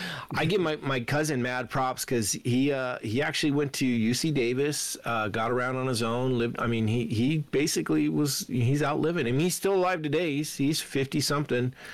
He's living a rough life because he keeps having some medical issues. But I mean, he's out there doing it. So good. He wasn't expected to make it past his teens, and he's 50 now, 51. So. But yeah, Sloth is such a good character, and I mean, we get into some of the other when he shows up and does the Superman thing, he pulls his shirt open, and has a Superman. Which, first off, great nod to the director, right? Because he did Superman. Sure. He does the whole knife in the sail and slides down the sail, which was from the movie, an Errol Flynn movie that he was watching earlier. I thought that was super good, and just they actually showed that in Goonies. I missed that. Is that what so it's when he's watching movies. Yeah, gotcha. It's Errol Flynn, and he does the whole thing. So he does it exactly the same way. I mean, he gets to be a superhero, and it's just like, and he just loves it, and the relationship between him and Chunk is so legit. And my wife gave me shit about this last night when we were watching it. Is at the end where they're all coming together, and Chunk he gives him his little, hey, we're gonna adopt you, you're gonna come live with me, and it's that moment like, you're crying, I'm not crying, you're crying, and she's just giving me shit about it. I was like, no, I'm not, I'm just happy for you. But it was one of those like, oh my god, like, you fucking bastards, you're pulling out all those fucking emotional heartstrings on me with it. Well, I mean, it's so good. What do you think about the Fratellis?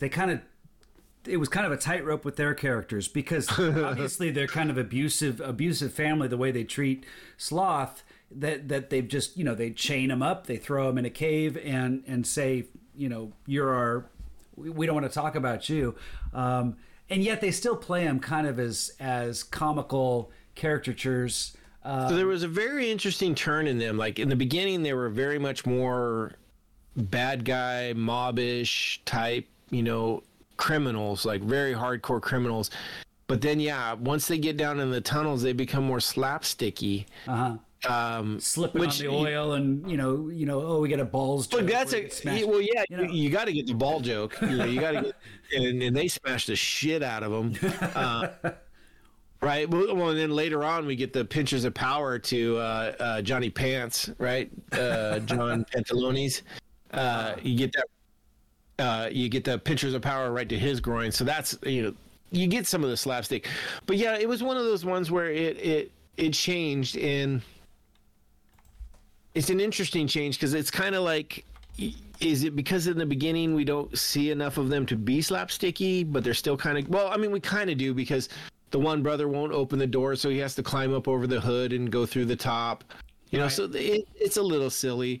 I think it works. I think they play good bad guys in this, that where you're worried enough about it to get away from them, but you're not so scared that you're like, I can't watch this anymore. And it's not so unbelievable when they do smash their groins or do any of the other silliness that that happens. I mean, they're bad. They take a shot at him, like they shoot the gun at him. So they're definitely like, oh, okay, they're a little bit legit. it's interesting. I don't know. I don't know how you could improve it, or I really don't know what would be like. Oh, this needs to happen, and this would make them so much better.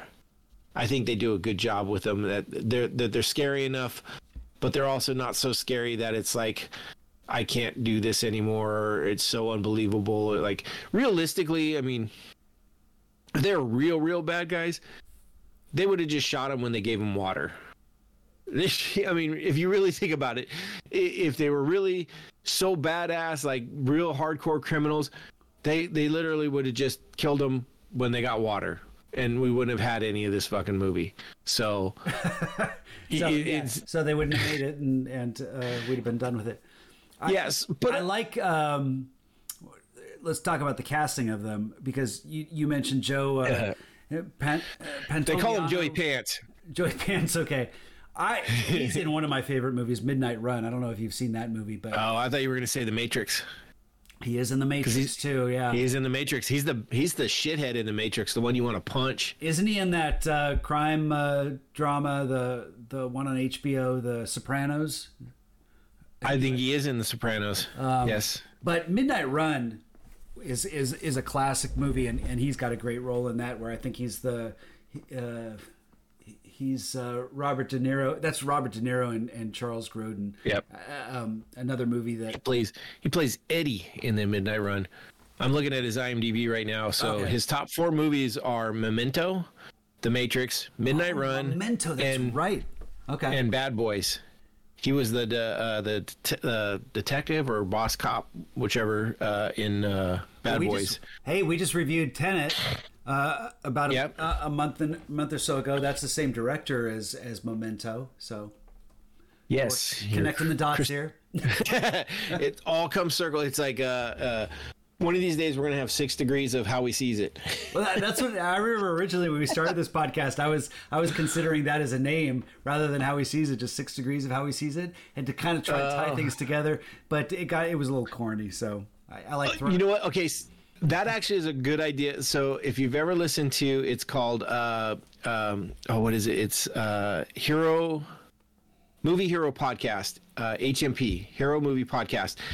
Every one they do, one of the guys ties whatever they're doing back to Sylvester Stallone, and it is one of the fucking best things of the whole pod. It is so funny because he just goes into these deep dives on these different people, and it's so funny. So yeah, but it's more of my alley for 80s and 90s movies. Once I got that's when I worked at Blockbuster in the 90s and the 2000s, the aughts or whatever you call those. So all my movie knowledge, that's when you called me IMD Steve. But once we got in, later years, when I was raising the kids and I was completely detached from music and movies. That's when you're IMD Dad. Yes, exactly. We went from IMD Steve to IMD Dad. Goodies is right up my alley with connecting all these people together, Yeah, no, I for me, the biggest role for him is Matrix, and that's just because that's another one of my favorite, and someday we'll cover that. I think we need to go on a Keanu Reeves kind of run where we got to hit some John Wicks, some Point Break, some you mean just Matrix. Like one podcast, a big Keanu Reeves fest, or just no? I'm talking like a month long. Just so Keanu you're talking Reeves like another Love MCU Fest. Part 2, Keanu Reeves. Keanu Reeves Love Fest. Because Bill and Ted. There's so many movies that he's done that have been epic, and then there's so many movies that he's done that have been epically bad. Yeah, it's like we can cover all of it. Bram Stoker's Dracula and his British accent in that. Point Break. I am an FBI agent. But it's still a great movie. But then what was that recent movie that was on Netflix about a couple years ago where he plays himself? He plays Keanu Reeves, and he's it's. Well, that sounds great, though. It's a comedy, and he ends up trying to date someone. And then he overplays himself. He takes his Keanu Reevesism and raises it up to 11 for some of the scenes he's in. It's hilarious. Is that always be maybe? That sounds right. Well, it says he plays Keanu Reeves in Always Be Maybe, so that must be it. It was right after John Wick 3. Yeah, who else is in that? It's got. I have no idea. I'm just looking at his IMDb. Okay. Yeah. It's probably. Oh yeah, that's probably it. That's probably it. Ali Wong, Randall Park. Yeah, that's it. Okay. Yeah, it's a fun romance, but he kind of steals. That's his MCU tie-in right there with Randall Park. Who plays? He's in WandaVision, right? WandaVision. Yeah, he was in Ant-Man. Yeah. Yeah. Awesome. Yeah, I would love to do some. Keanu Reeves to me is just one of those guys, and the more I learn about him, the more I like. He is one of those guys that I would love to. If there's a. You get to spend a week with a superstar or something like that. Keanu Reeves was one of those guys that would be a fun hangout. Like, you get to go shoot some guns, you do some jiu-jitsu, go hike some mountains, ride a bus, eat some ice cream. He's just one of those guys that's just super laid back, but does all this really cool stuff too. Yeah, I could see hanging out with him. I'm looking at an article from February of this year where he was offered a role in a new Spider-Man movie. Talking about an MCU tie-in. The popular Hollywood star has reportedly been offered the leading role in Sony Pictures' Spider-Man spin-off movie Kraven. But that's Sony. Oh, that sucks. Well, okay, no, so but that's the Kevin idea... Feige, so, wait. Yeah, so here's the deal with Sony and MCU. MCU adds a lot of the writing, directing, and stuff like that, but Sony gets to put their name on it and bankroll it. So... before, all the previous Superman or Spider-Man movies were made by Sony and they're bombed. The latest ones were connections that were tied together. Sony and MCU are Disney Marvel, and so that's what they're doing now. So Kraven is a Spider-Man villain, so that could be cool. I could see that. Where did Constantine? Is that based on a comic book? Yes, that is also based on a that's comic DC book. though. Okay. Yes. Okay. All right. So he has been in the comic book world, and I think a lot of people want to see another Constantine movie too. Right? It was actually, I enjoyed it. Yeah. He did.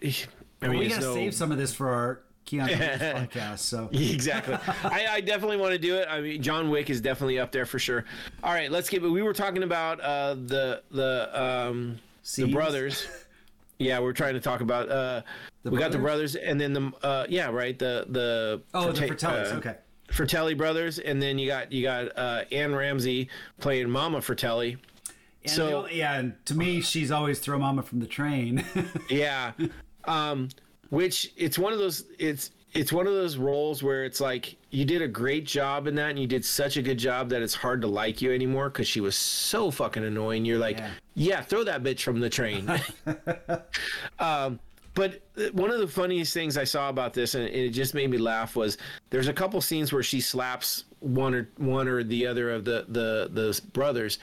And so apparently whoever was directing at the time told her to slap the shit out of him, like literally slap him as hard as you can. So she did. And there's a couple of them where you can see like she winds up and swings so hard that she like gets the headphone wire from one of the other ones and it just rips it out of his Walkman really? that he's in. and there's all these little things that you pick up, but yeah, she smacks every time she smacks those guys. It is a legit smack. It's not Joey like the a Hollywood. Pants, his hair keeps falling off too every time. Right. Yes. What did you call him? Joey the Pants? Joey Pants. Joey Pants. That's okay. apparently that's what he goes by too, because people can't say Pantalone. I can't say it either. So it's Joey Pants. And then Robert Davi, who was the other brother, he does all the kind of opera singing in it. Apparently, he is a fully trained opera singer, and that was all kind of put in because of the fact that he was able to do that. And so I think that's kind of cool that, there's some of the stuff that's in this that is just so fun in what they did. We also have some just stupid creep factors. Like, we got the main villain, I guess it's Troy.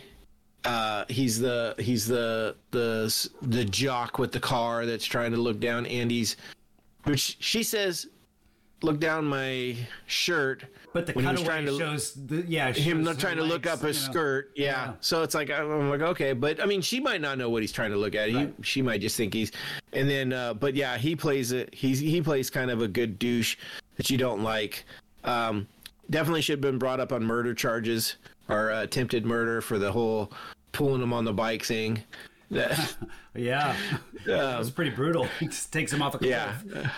Well, yeah, I mean, he definitely plays a douchebag, which is some people brought up the fact because he's the one that's on the toilet when it blows up and throws him out, which is one of those goofy scenes where it's like, for one, it's totally stupid because water doesn't work that way, but he's also looks like he has a diaper on, like his pants. He has his shirt is stretched down to cover his junk. Underwear. He has his underwear still up. And so there was one podcast I was listening to. They went on for like 10 minutes about him shitting his underwear, like just shitting in his underwear and like throwing his underwear away. Like he's so rich that he can just buy a new pair of underwear every time he's got a shit. And I was like, okay, that's getting old, but it was kind of funny the first time, but it's getting kind of old. But yeah, it's. Well, could you imagine directing that scene? It's like, okay, we got this great scene. We're going to show someone being shot off a toilet as the water comes spewing up, and how do you dress the person? You know, it's like, well, just tuck your shirt under your junk. It's like, and yeah, you're not going to get a dick shot when the guy shoots off. Yeah. But at the same time, it looks so much more ridiculous that they should have done something to cover it. I think it would have been better just to have him in a urinal and like just have it shoot him back and he like flies across the room and hits the wall. Or just do a shot outside with the door closed and show the guy flinging that would have been great above the stall, and then you could just blur out whatever you want, or No, you have him hit the ceiling, so you just see the top of his body hit the ceiling, and then he crumples down, and then his like top of his body slides out from under the door, and just kind of this crumpled wet mess. That would see, that's why you are the movie guy, Steve. That would have been so much better. These are the cutaways. This is the second unit that has to go shoot that you get stuck with whatever they come up with.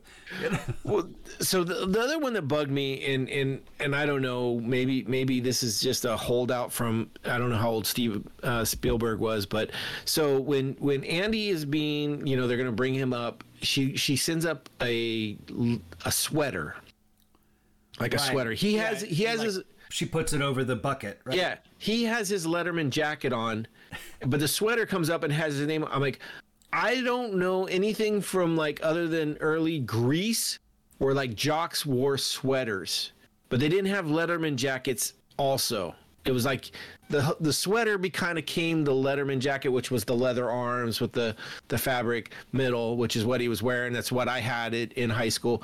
So I was kind of confused. I was like, maybe it's an Oregon thing, an Astoria thing. I don't know. Maybe it's a rich pampered thing or something. Do you think they filled the bucket with coins or something like that? Because to me, it was like, the other thing. How the hell did they not know she wasn't coming up on that bucket? Because he's an idiot. He's an idiot. I mean, even with coins, it's only going to be about what? We know he's an idiot, though. They play that up for 100%. He's not very smart. He's just all about daddy's money. So yeah, he doesn't know the difference between a human body and a sweater. So yeah, he definitely makes a good jerk and his buddies. So it works. It works for the amount of screen time he's on, and I'm glad that they got rid of him after that. And it's like, okay, we're done. Let's move on. So one of the cut scenes, if you haven't seen The Octopus, you probably haven't seen that where they're at the convenience store. He actually has a much bigger role, and I think they cut it because it didn't work with the rest of how they meet up. But they're at the convenience store, and all the kids are there, and he comes in with Andy and Steph and starts picking on them. And like he's literally like just pushing him around and pushing mouth down, and then he's got Mikey, like I think he's picking him up by his collar and threatening him and stuff. And then Brand shows up and is like, nobody hits my brother but me, kind of thing. And so it shows the turmoil between them really well, and it's good for that. But it also kind of screws up the fact that the kids get to the house without Brand interfering. So I can see why they cut it. It sucked because it had a really good story part to it, but it also would have messed up the play of the film a little. but it also, I mean, in that they have Mikey's looking at some topographical maps, and that's kind of how he figures out where the coastline where they're supposed to go to find everything is. It's where Chunk gets the baby Ruth. It's funny, like if you watch it, Data's up at the register and he's like haggling with the clerk. He's like, "What about 3 candy bars for $1.50?" And the guy's like, "How about 2 candy bars for $2?" You know, just going back and forth. And it's one of those ones where they're all talking over each other, so you kind of have to listen for exactly what it was. But it's this whole haggle system thing, and it was kind of funny. But that's one of those cut scenes that didn't make it. Would have made Troy have a bigger impact as being a jerk, other than the fact that, you know, he's just a perv asshole that, you know. One of the things that kind of bugged me about a lot of these 80s movies, and I even look at the Indiana Jones series, especially, not Raiders of the Lost Ark, I thought had an authentic feel to it, but when they got into some of their later movies, the special effects started getting a little more campy. The sets seemed more like they were in a studio. They just came across as, here's a big studio set. Like if you look at Temple of Doom and they've got the big the lava with the guy that's chained that gets dropped down to the lava, and the guy that's pulling his heart out and stuff. That was just this huge set on a studio, or it felt that way. And I kind of got that a little bit impression with Goonies too, when they're in all the caves, which I love. At the same time, there was something that was a little campy about it that didn't quite fit with the reason why I liked the movie, was the authentic energy between how the characters interacted.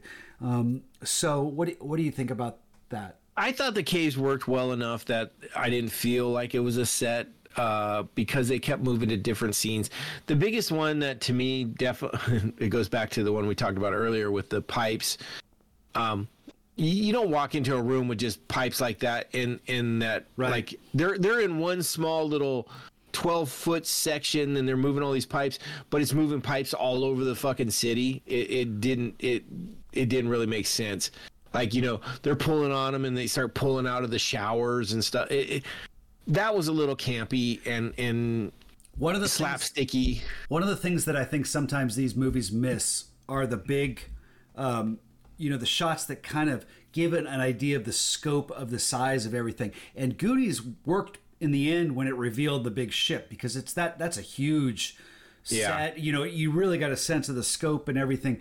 Whereas one of Spielberg's movies that I'm not a big fan of was the Robin Williams Peter Pan movie. What's it called? Hook, which I love. I love Hook's. I love Dustin Hoffman's performance. He's great, and Smee. The two of them work great together. But to me, that film, from a directing standpoint, felt like a bunch of big sets.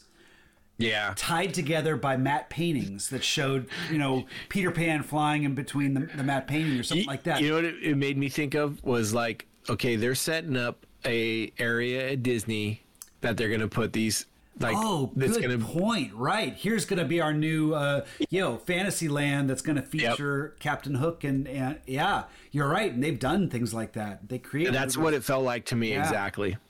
And then they turned Tom Sawyer's Island into Pirates of the Caribbean Island, or whatever whatever they turned it into. Yeah, you're right. They market their movies so that they can make more money at their theme parks. I think they did a good job. I mean, once they're down in the tunnels, it's kind of hard because they're in tunnels. I mean, tunnels aren't big. I thought they did a good job with, like, the opening scene where they're running through the city. I thought was a great, like, widescreen and stuff like that. When they're outside the house, I think they did a lot of big epic, like scenery shots and stuff like that made it work. But once they get down to the tunnels, I thought when they were moving through, I thought it felt right because it was kind of going through tunnel. Like I said, the only one that really made no sense to me was the pipes.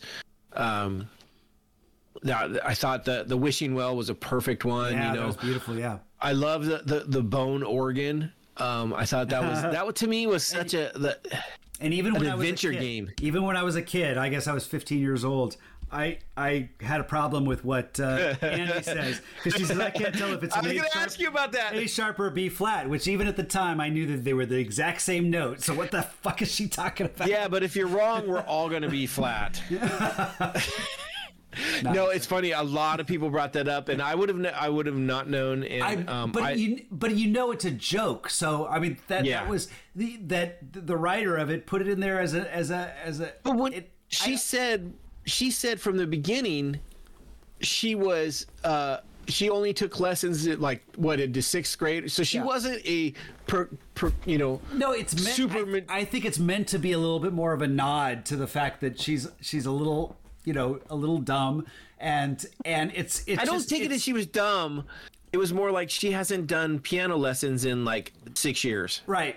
That's perfect. Yes. Yeah. But did people in podcasts complain that the scriptwriter didn't know the difference between an A sharp and a B flat? Yes. Yeah. See, no, that doesn't. A lot of people were like complaining about that. Like, especially people, they're like, you have musical producers that are there that know. And I was kind of like, I was like, wait, is it the same note? What now? Okay, so and this is one question that got asked, and maybe you can answer it.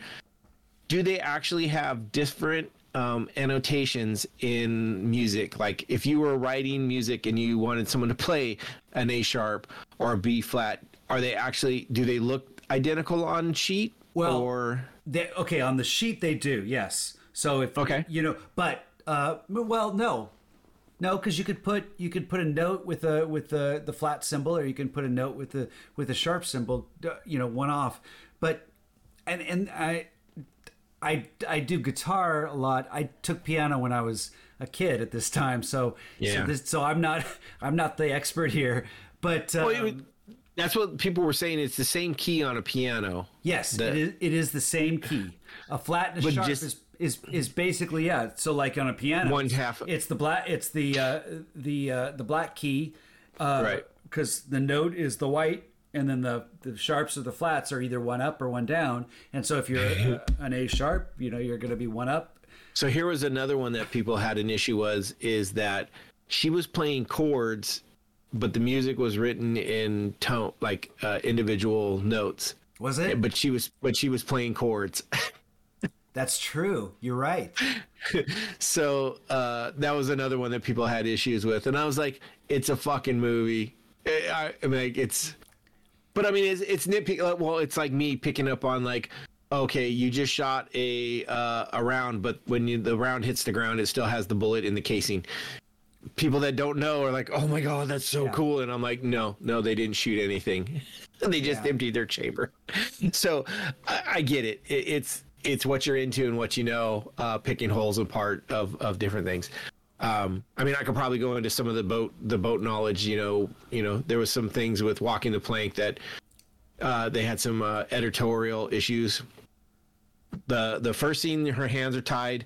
Oh, and then she jumps, her hands are crossed, and then they're tied again. And I loved Mikey's intuitive understanding that you don't touch One-Eyed Willie's gold that's balanced. He's like, leave that there. And I remember even seeing it for the first time and how I just kind of got chills when he said that. It's like, oh, that's right. I don't take anything else, but not that.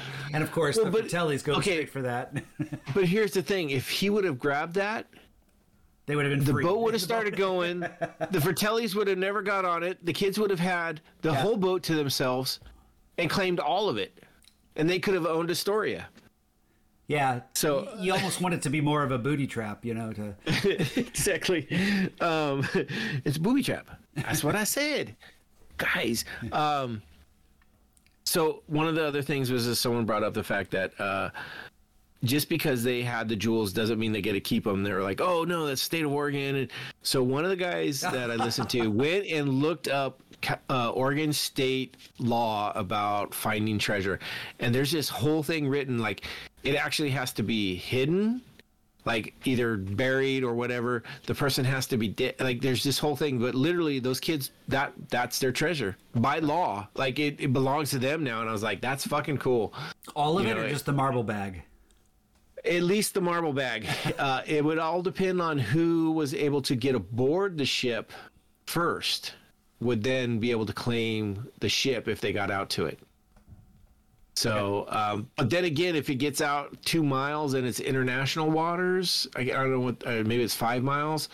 It's been a while since I've read up on that stuff, but as long as it's within a certain distance of the shore, it's still considered U.S. waters. But once it gets out far enough, it's international waters. What about now? What happened to the Fratellis at the end? Did they get picked They up? get arrested. Okay, so that's another one where people had an issue, and this is going off of today's, and everybody's like, oh my God, everything's so bad with cops, is, you know, Sloth walks up there and the cops freak out a little bit, and he picks the one cop up and starts shaking him, and they're like, that would have been suicide by cop right there.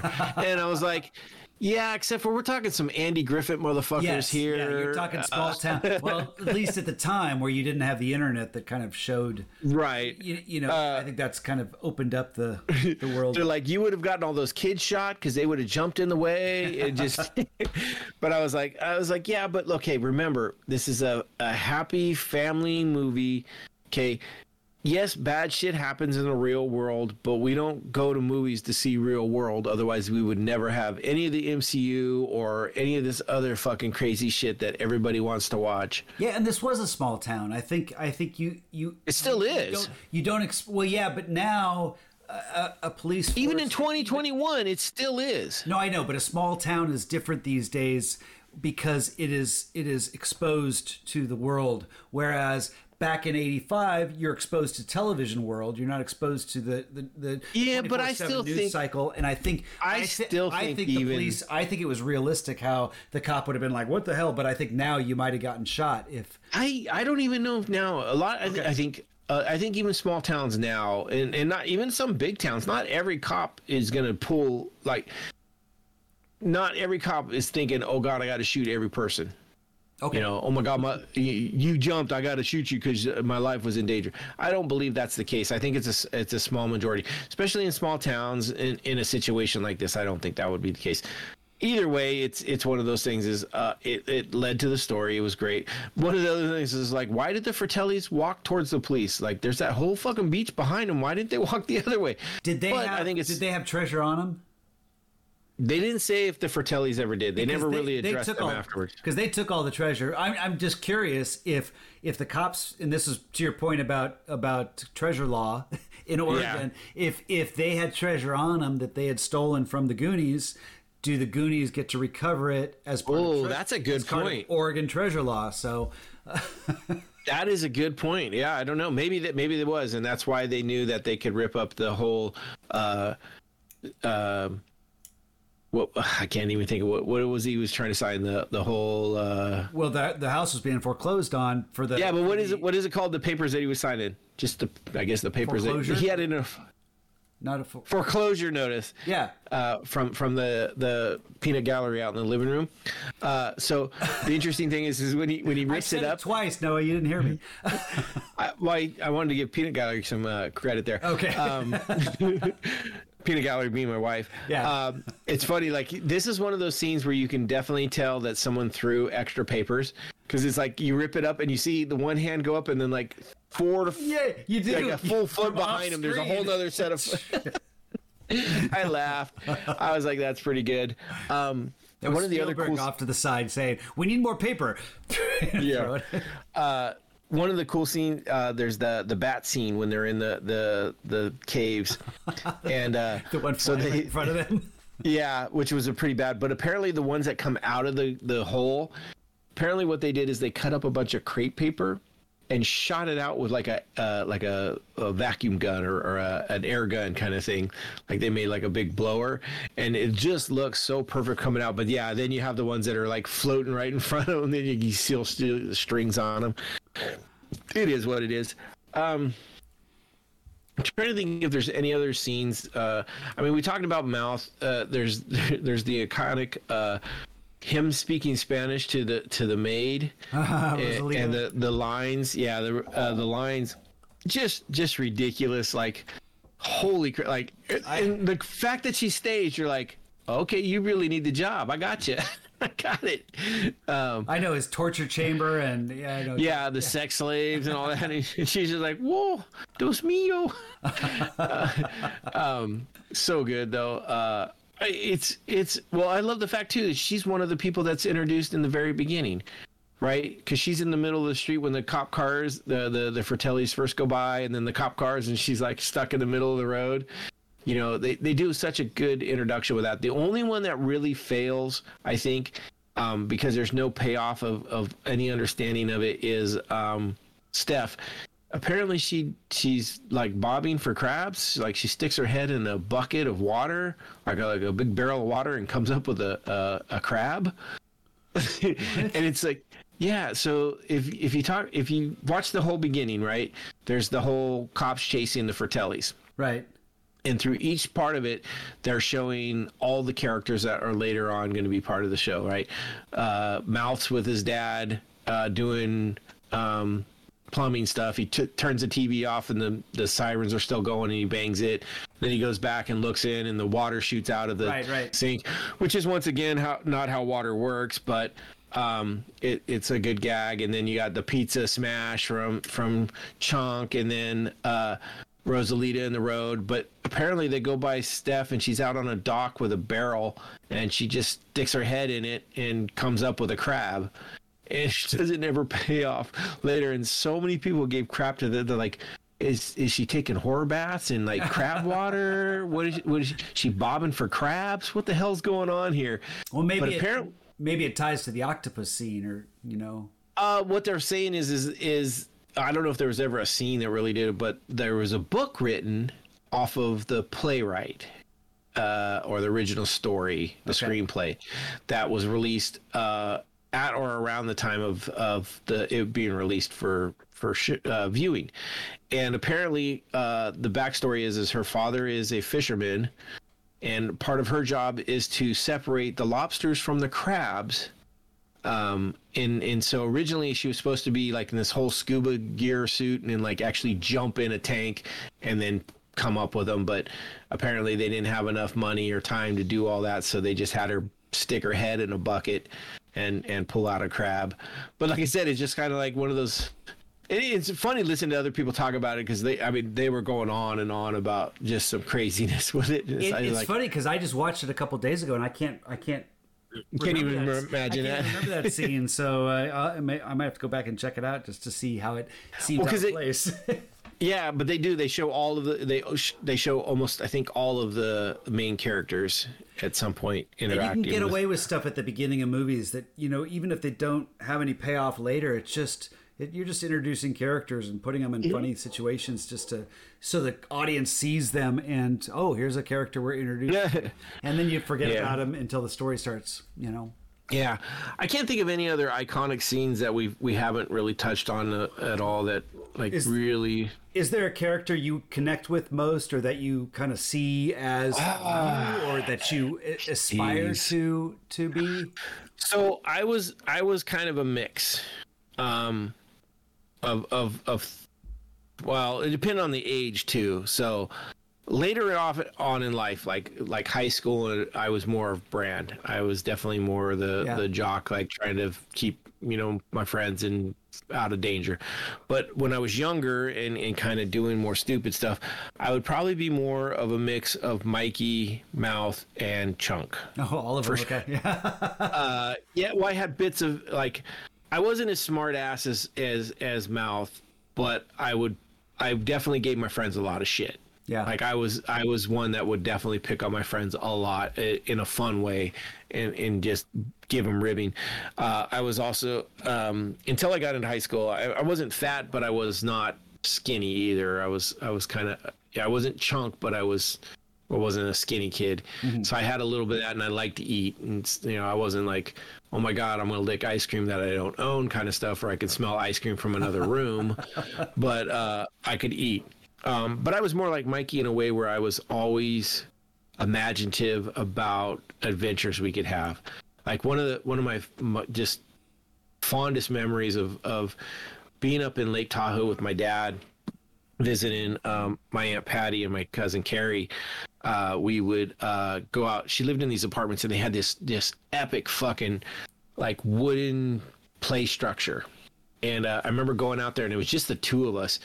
and we had, God, it seemed like forever, but it was probably just a couple hours that we had this epic story going on about being, you know, pirate ships, and, you know, we couldn't touch the ground and all this craziness, and like just, but it was just all imagination. I mean, it was 100%, you know, other than the play structure, it was all imagination of everything else was going on, but it was all driven from like want to have adventure kind of thing and stuff like that. And I remember doing stuff like that with everything. I remember going out and I know I've told you this story, but me and a couple of my friends, we swam out to an island in the middle of the Sacramento River, and slept on this island for 2 days under this fucking train bridge in the middle of a fucking river. Like, how we survived, and like, you know, if I knew my kids were doing some shit like that, I'd be like, what the fuck are you thinking? But like, that was the kind of shit we did. And, you know, I didn't even think twice about stuff like that. I was all about just going out and doing it. So to me, that's kind of Mikey. You know, he has that adventurous mind and stuff, and ready to do that, and just whatever comes kind of thing. I'm here for the adventure. So that's why I would say I'm a mix of the three, I think. Cool. What about you? I would go with a mix of Mikey and Data. I was a little brother, so I totally, Mikey's, you know, his relationship with his older brother. I you know, I get along great with my older brother, but you know, at the time, I was the little twerp, but that would be a little annoying. But I don't think I didn't have my breather. You know, he's got the little asthma medicine. I didn't have any problems like that. And I don't think I was quite as, I wasn't adventuresome. That's why I resonate a little bit more with Data, as far as I would like to do my own little thing. With movie making, that's when I started. Yeah. I started having lots. You're more the inventor. Rather than the adventurer. I remember, you know, I loved building things with Legos when I was really young, and I would rig. I remember seeing Nightmare on Elm Street, and I built my own gloves with knives on them and stuff, because that was important. I had to have my own set. Yeah. I remember. Well, you got to have to defend the house. I remember rigging up light switches so that from my bed I could turn my light off and on, you know, because you got a string that goes up and around and over and down and stuff. That sort of stuff. I love doing forts and crazy stuff like that. I wasn't quite as inventive as Data. You didn't have no pinchers of power or some slick shoes. Power, but I like that sort of stuff. But at the same time, Mikey, I think they built the movie around characters that would resonate with people for a reason. Yeah. You know, you kind of want to have his sense of wonder. I think I had his sense of wonder, but I didn't have an avenue necessarily to chase that. And I think all of them. I didn't have a map. I didn't have a road map or a pirate's map to follow. Yeah, I mean, realistically, the girl characters were a little weak on body, as far as, you know, it was more guy centric, as far as which sucks in body, a way. You're not talking about physical body. You're talking about just character body. Character, okay. Yeah, no, they had fine bodies for who they were. I mean, but it was like they weren't. I don't want to say they weren't strong females, because they went through everything, but, you know, they didn't have the character growth that some of the others did. Where and the Mouth, to me, even though I see myself a lot, you know, there's a lot about him that I saw myself. He kind of was a shithead character. There wasn't a lot about him. I mean, he had the one little bit of a line, and it's kind of you know, or not conceited, but what's the right word, where it's all about him. Egocentric, yeah. Yeah, it definitely, and he wasn't the greatest character. But I would say all these characters kind of had egos. They were, but that's when you're a child, the world revolves around you. You're not as, I disagree. Okay. I disagree, because none of the others really showed an ego like Mouth did. Mouth was all about himself in a way. Like, I mean, other than the small little bits he showed where you kind of could tell, like, oh, I like this girl, so I'm going to pick on her. He didn't really do a lot outside of that, as far as like, okay, hardcore friendship, I'm giving up something of myself for my friends. You know what I mean? Mm-hmm. Like you see a lot in the others where it's kind of like it's all for one for all, where he was kind of more like, I'm on this road and I'm gonna pick on you guys as we go. Like there's no real point where he puts himself in front of, like he never Captain America's up and jumps on the hand grenade kind of thing, you know. Yeah. But I mean, that's just his character, and that's why I say he's kind of one of the weaker characters, or one of those more of like, he's kind of the asshole of the group. Not to say that that's not a character, because I mean, I would definitely, like I said, I see myself a little bit in him, because I could be, you know, I could be like that. I picked on my friends probably more than I should have, even though I thought it was out of love. It might have been a little bit out of, it's not always out of love kind of thing. And that's kind of what I got from him. So, but I mean, he played a great part and he did what he did. I think it was a great cast. They all fit the bill. Like, I don't think there was anybody that was badly cast, if that could even be the way to say it. But they gave them a lot of character to play off of, and right. and then let the kind of humanity of each individual person come through, so that that's when you got kind of an ensemble cast that just played off each other really nicely, you know. So one of the other cool notes I heard about this is the final scene where they're coming out on the beach and the families are all come running up. A lot of those were actual parents of the actors. Okay, so like, nice.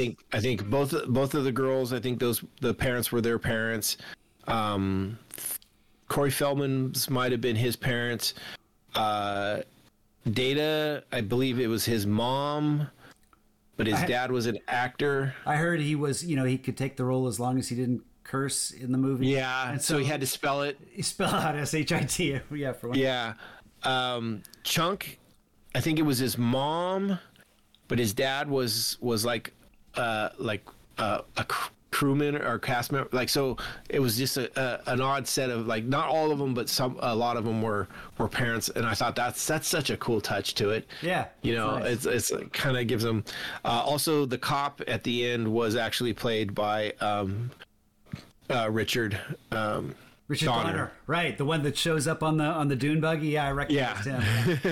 So that's kind of cool. Yeah, I you know, it's a great movie.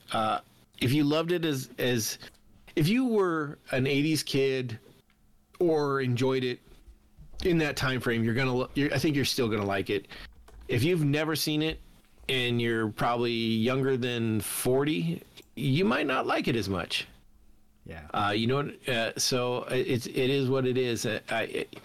Although I have heard of, in different people in the podcast were talking about that they were showing it to their kids in the ages between, say, one person said there was 6 and they didn't get it as well, but one was like 9 and got it and really enjoyed it. A couple others were in that 10 to 12 range, which is, I think, the right range is that 9 to 12. I actually enjoyed it. I wish my daughters would, but like I said, they didn't get into it as much as I was hoping. But then again, they have different ideas of stuff. Yeah, and you know, this podcast was inspired by Richard Donner, who passed away a couple days ago, and yes. You know, I think he was 90 or 91. 91. So well, you know, well earned. He was with us for a long time, so right. But if you look at some of the movies he's done, he's got a lot of really good. You know, we talked a little bit. The Omen, I guess, in the 70s was one of his first ones. But even I think his last movie I see is 2006, 16 Blocks, which is you know, one of Bruce Willis's last movies that was pretty good. Which. Is that a cut on Bruce Willis? Yeah, he makes some pretty crap movies. He goes the way of Nick Cage with movie, you know, and I think people would put Nick Cage above him with some of his movie choices lately. But that's got Mos Def. Yeah, it's an interesting movie about, you know, him trying to get some. Bruce Willis, I think, plays a cop. Cop. Yeah, cop, of course. That's he's not typecast, and he's trying to get somebody like that's Doesn't he have to? Yeah, I see get across 16 blocks to because something like a happened witness or something like that. He's trying to get the witness over there, and they're trying to kill him. Well, isn't it also like bad cops and are showing up and yeah. I remember Mos Def plays like he's got a really interesting way of speaking that really brings that character to life, and it's interesting. It makes the movie, it elevates the movie just the way his performance is. So I guess they got him listed Richard as Donner, even in Jasmine Bay is 75, making good movies. Yeah, because it's 75. 75. You're too old to make movies, right? No. I mean, if you can, you can. I mean, here's the thing. All you really do is you're sitting there telling people what to do. You're not physically having to do a lot. So, I mean, you're not like 75 going... As a director, you're just telling people what to... I mean, aren't you? Some of the beats... Aren't you? Like, you shoot that, you act this, and this is how I see it. Looking at some of the behind the scenes of Goonies, though, and Richard Donner, how he was interacting with some of the characters, he was really trying to inspire performances. It wasn't like he was kind of. But you're not up. It's not like you're jumping in the cage at 75. You're not throwing out there and doing an MMA. Yeah. Right. Yeah. No, I'm not saying you're not working.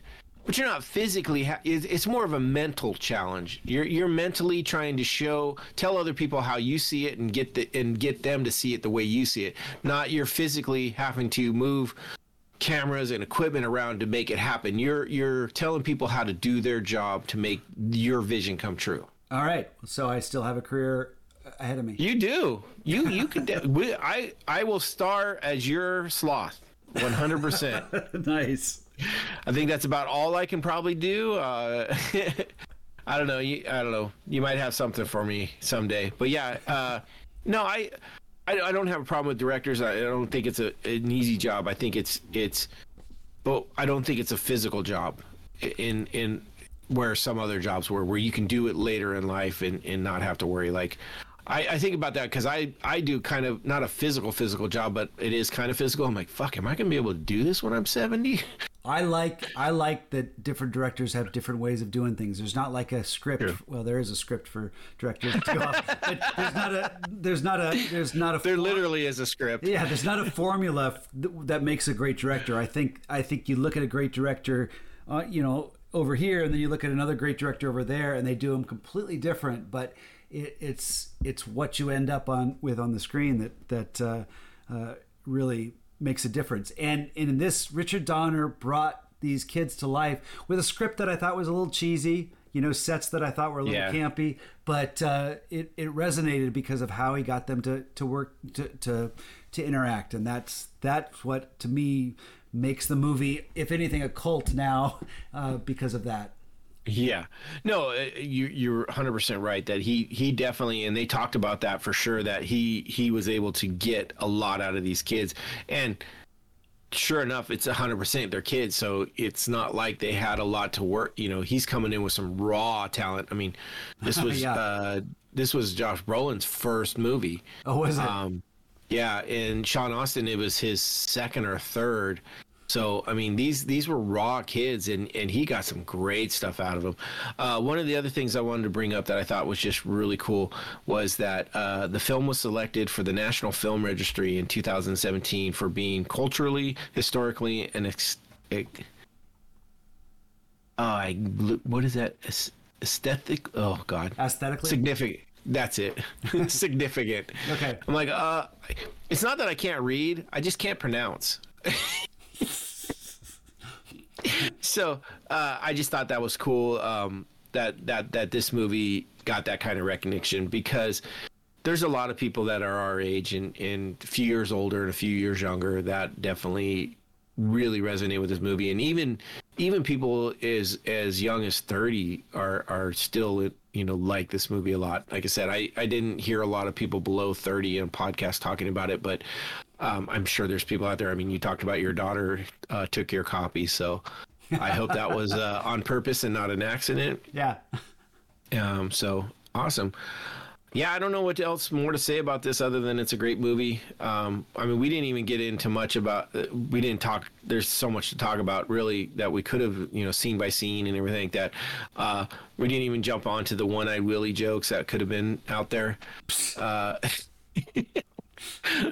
Which, it's funny, like there's so many things that, that they could have done with that. And it's like they totally did it. They just left it there. It's like, oh, One-Eyed Willie, but we're not going to touch it. You can touch it. I'm not going to touch it. You would touch it, wouldn't you? Hell yeah, slap it around. There was, oh God, there's people talking about how like One-Eyed Willie as a pirate, like his last job was to just, make all these traps and kill all these other pirates. And he's like, did he have like a significant other there that, like his best buddy? And they were messing around and coming up with names. And I was like, oh yeah, he had his best friend, like Nine-Toed Joe, was there helping him put together stuff. And there was like, Six-Finger Jack, and it was just, they were going on and on. I was like, that's so funny. I thought it was great. I definitely love this movie. I wish there was more movies like this out there. Just fun adventure where you can put away your brain a little bit. You can put away the rest of the world a little bit and just sit back and enjoy it and be enthused and be inspired to adventure. Yeah. To whatever way it takes you. Yeah, that's kind of about it. That's about how I sees it. Sounds good. Good. All right. So I believe if you join us next week, we will be covering Falcon and Winter Soldier, like we had talked about doing before, with a small possibility of either adding or replacing with a fresh take on Black Widow. Right. I'm almost thinking that we're going to do the Falcon Winter Soldier and then hold Black Widow for a week just to give more people a chance to see it before we talk about it. Because we're going to do spoilers. We cannot not do spoilers. And we're not going to do in last week's MCU, Black Widow actually is supposed to take place right after Civil War, so it would, it fits right into the timeline. So it also feeds into apparently Falcon and Winter Soldier. It was the idea too. Oh, really? So okay. We'll have to see. We'll have a week to in between, or we'll have a couple days in between, so we'll be able to make that call. But yeah, thank you for joining us. I hope you enjoy what we have to say. Like I said, it's only our opinions, how we see it. If you can, on your podcast app of choice, please rate, review, and subscribe. Let your friends know. Hopefully they'll enjoy what we have to say too.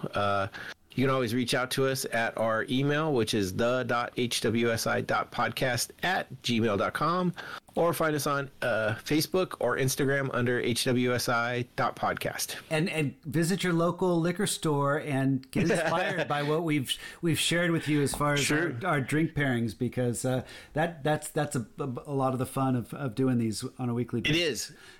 I would suggest people should look at movies and definitely come up with themed drinks for everything they plan on watching.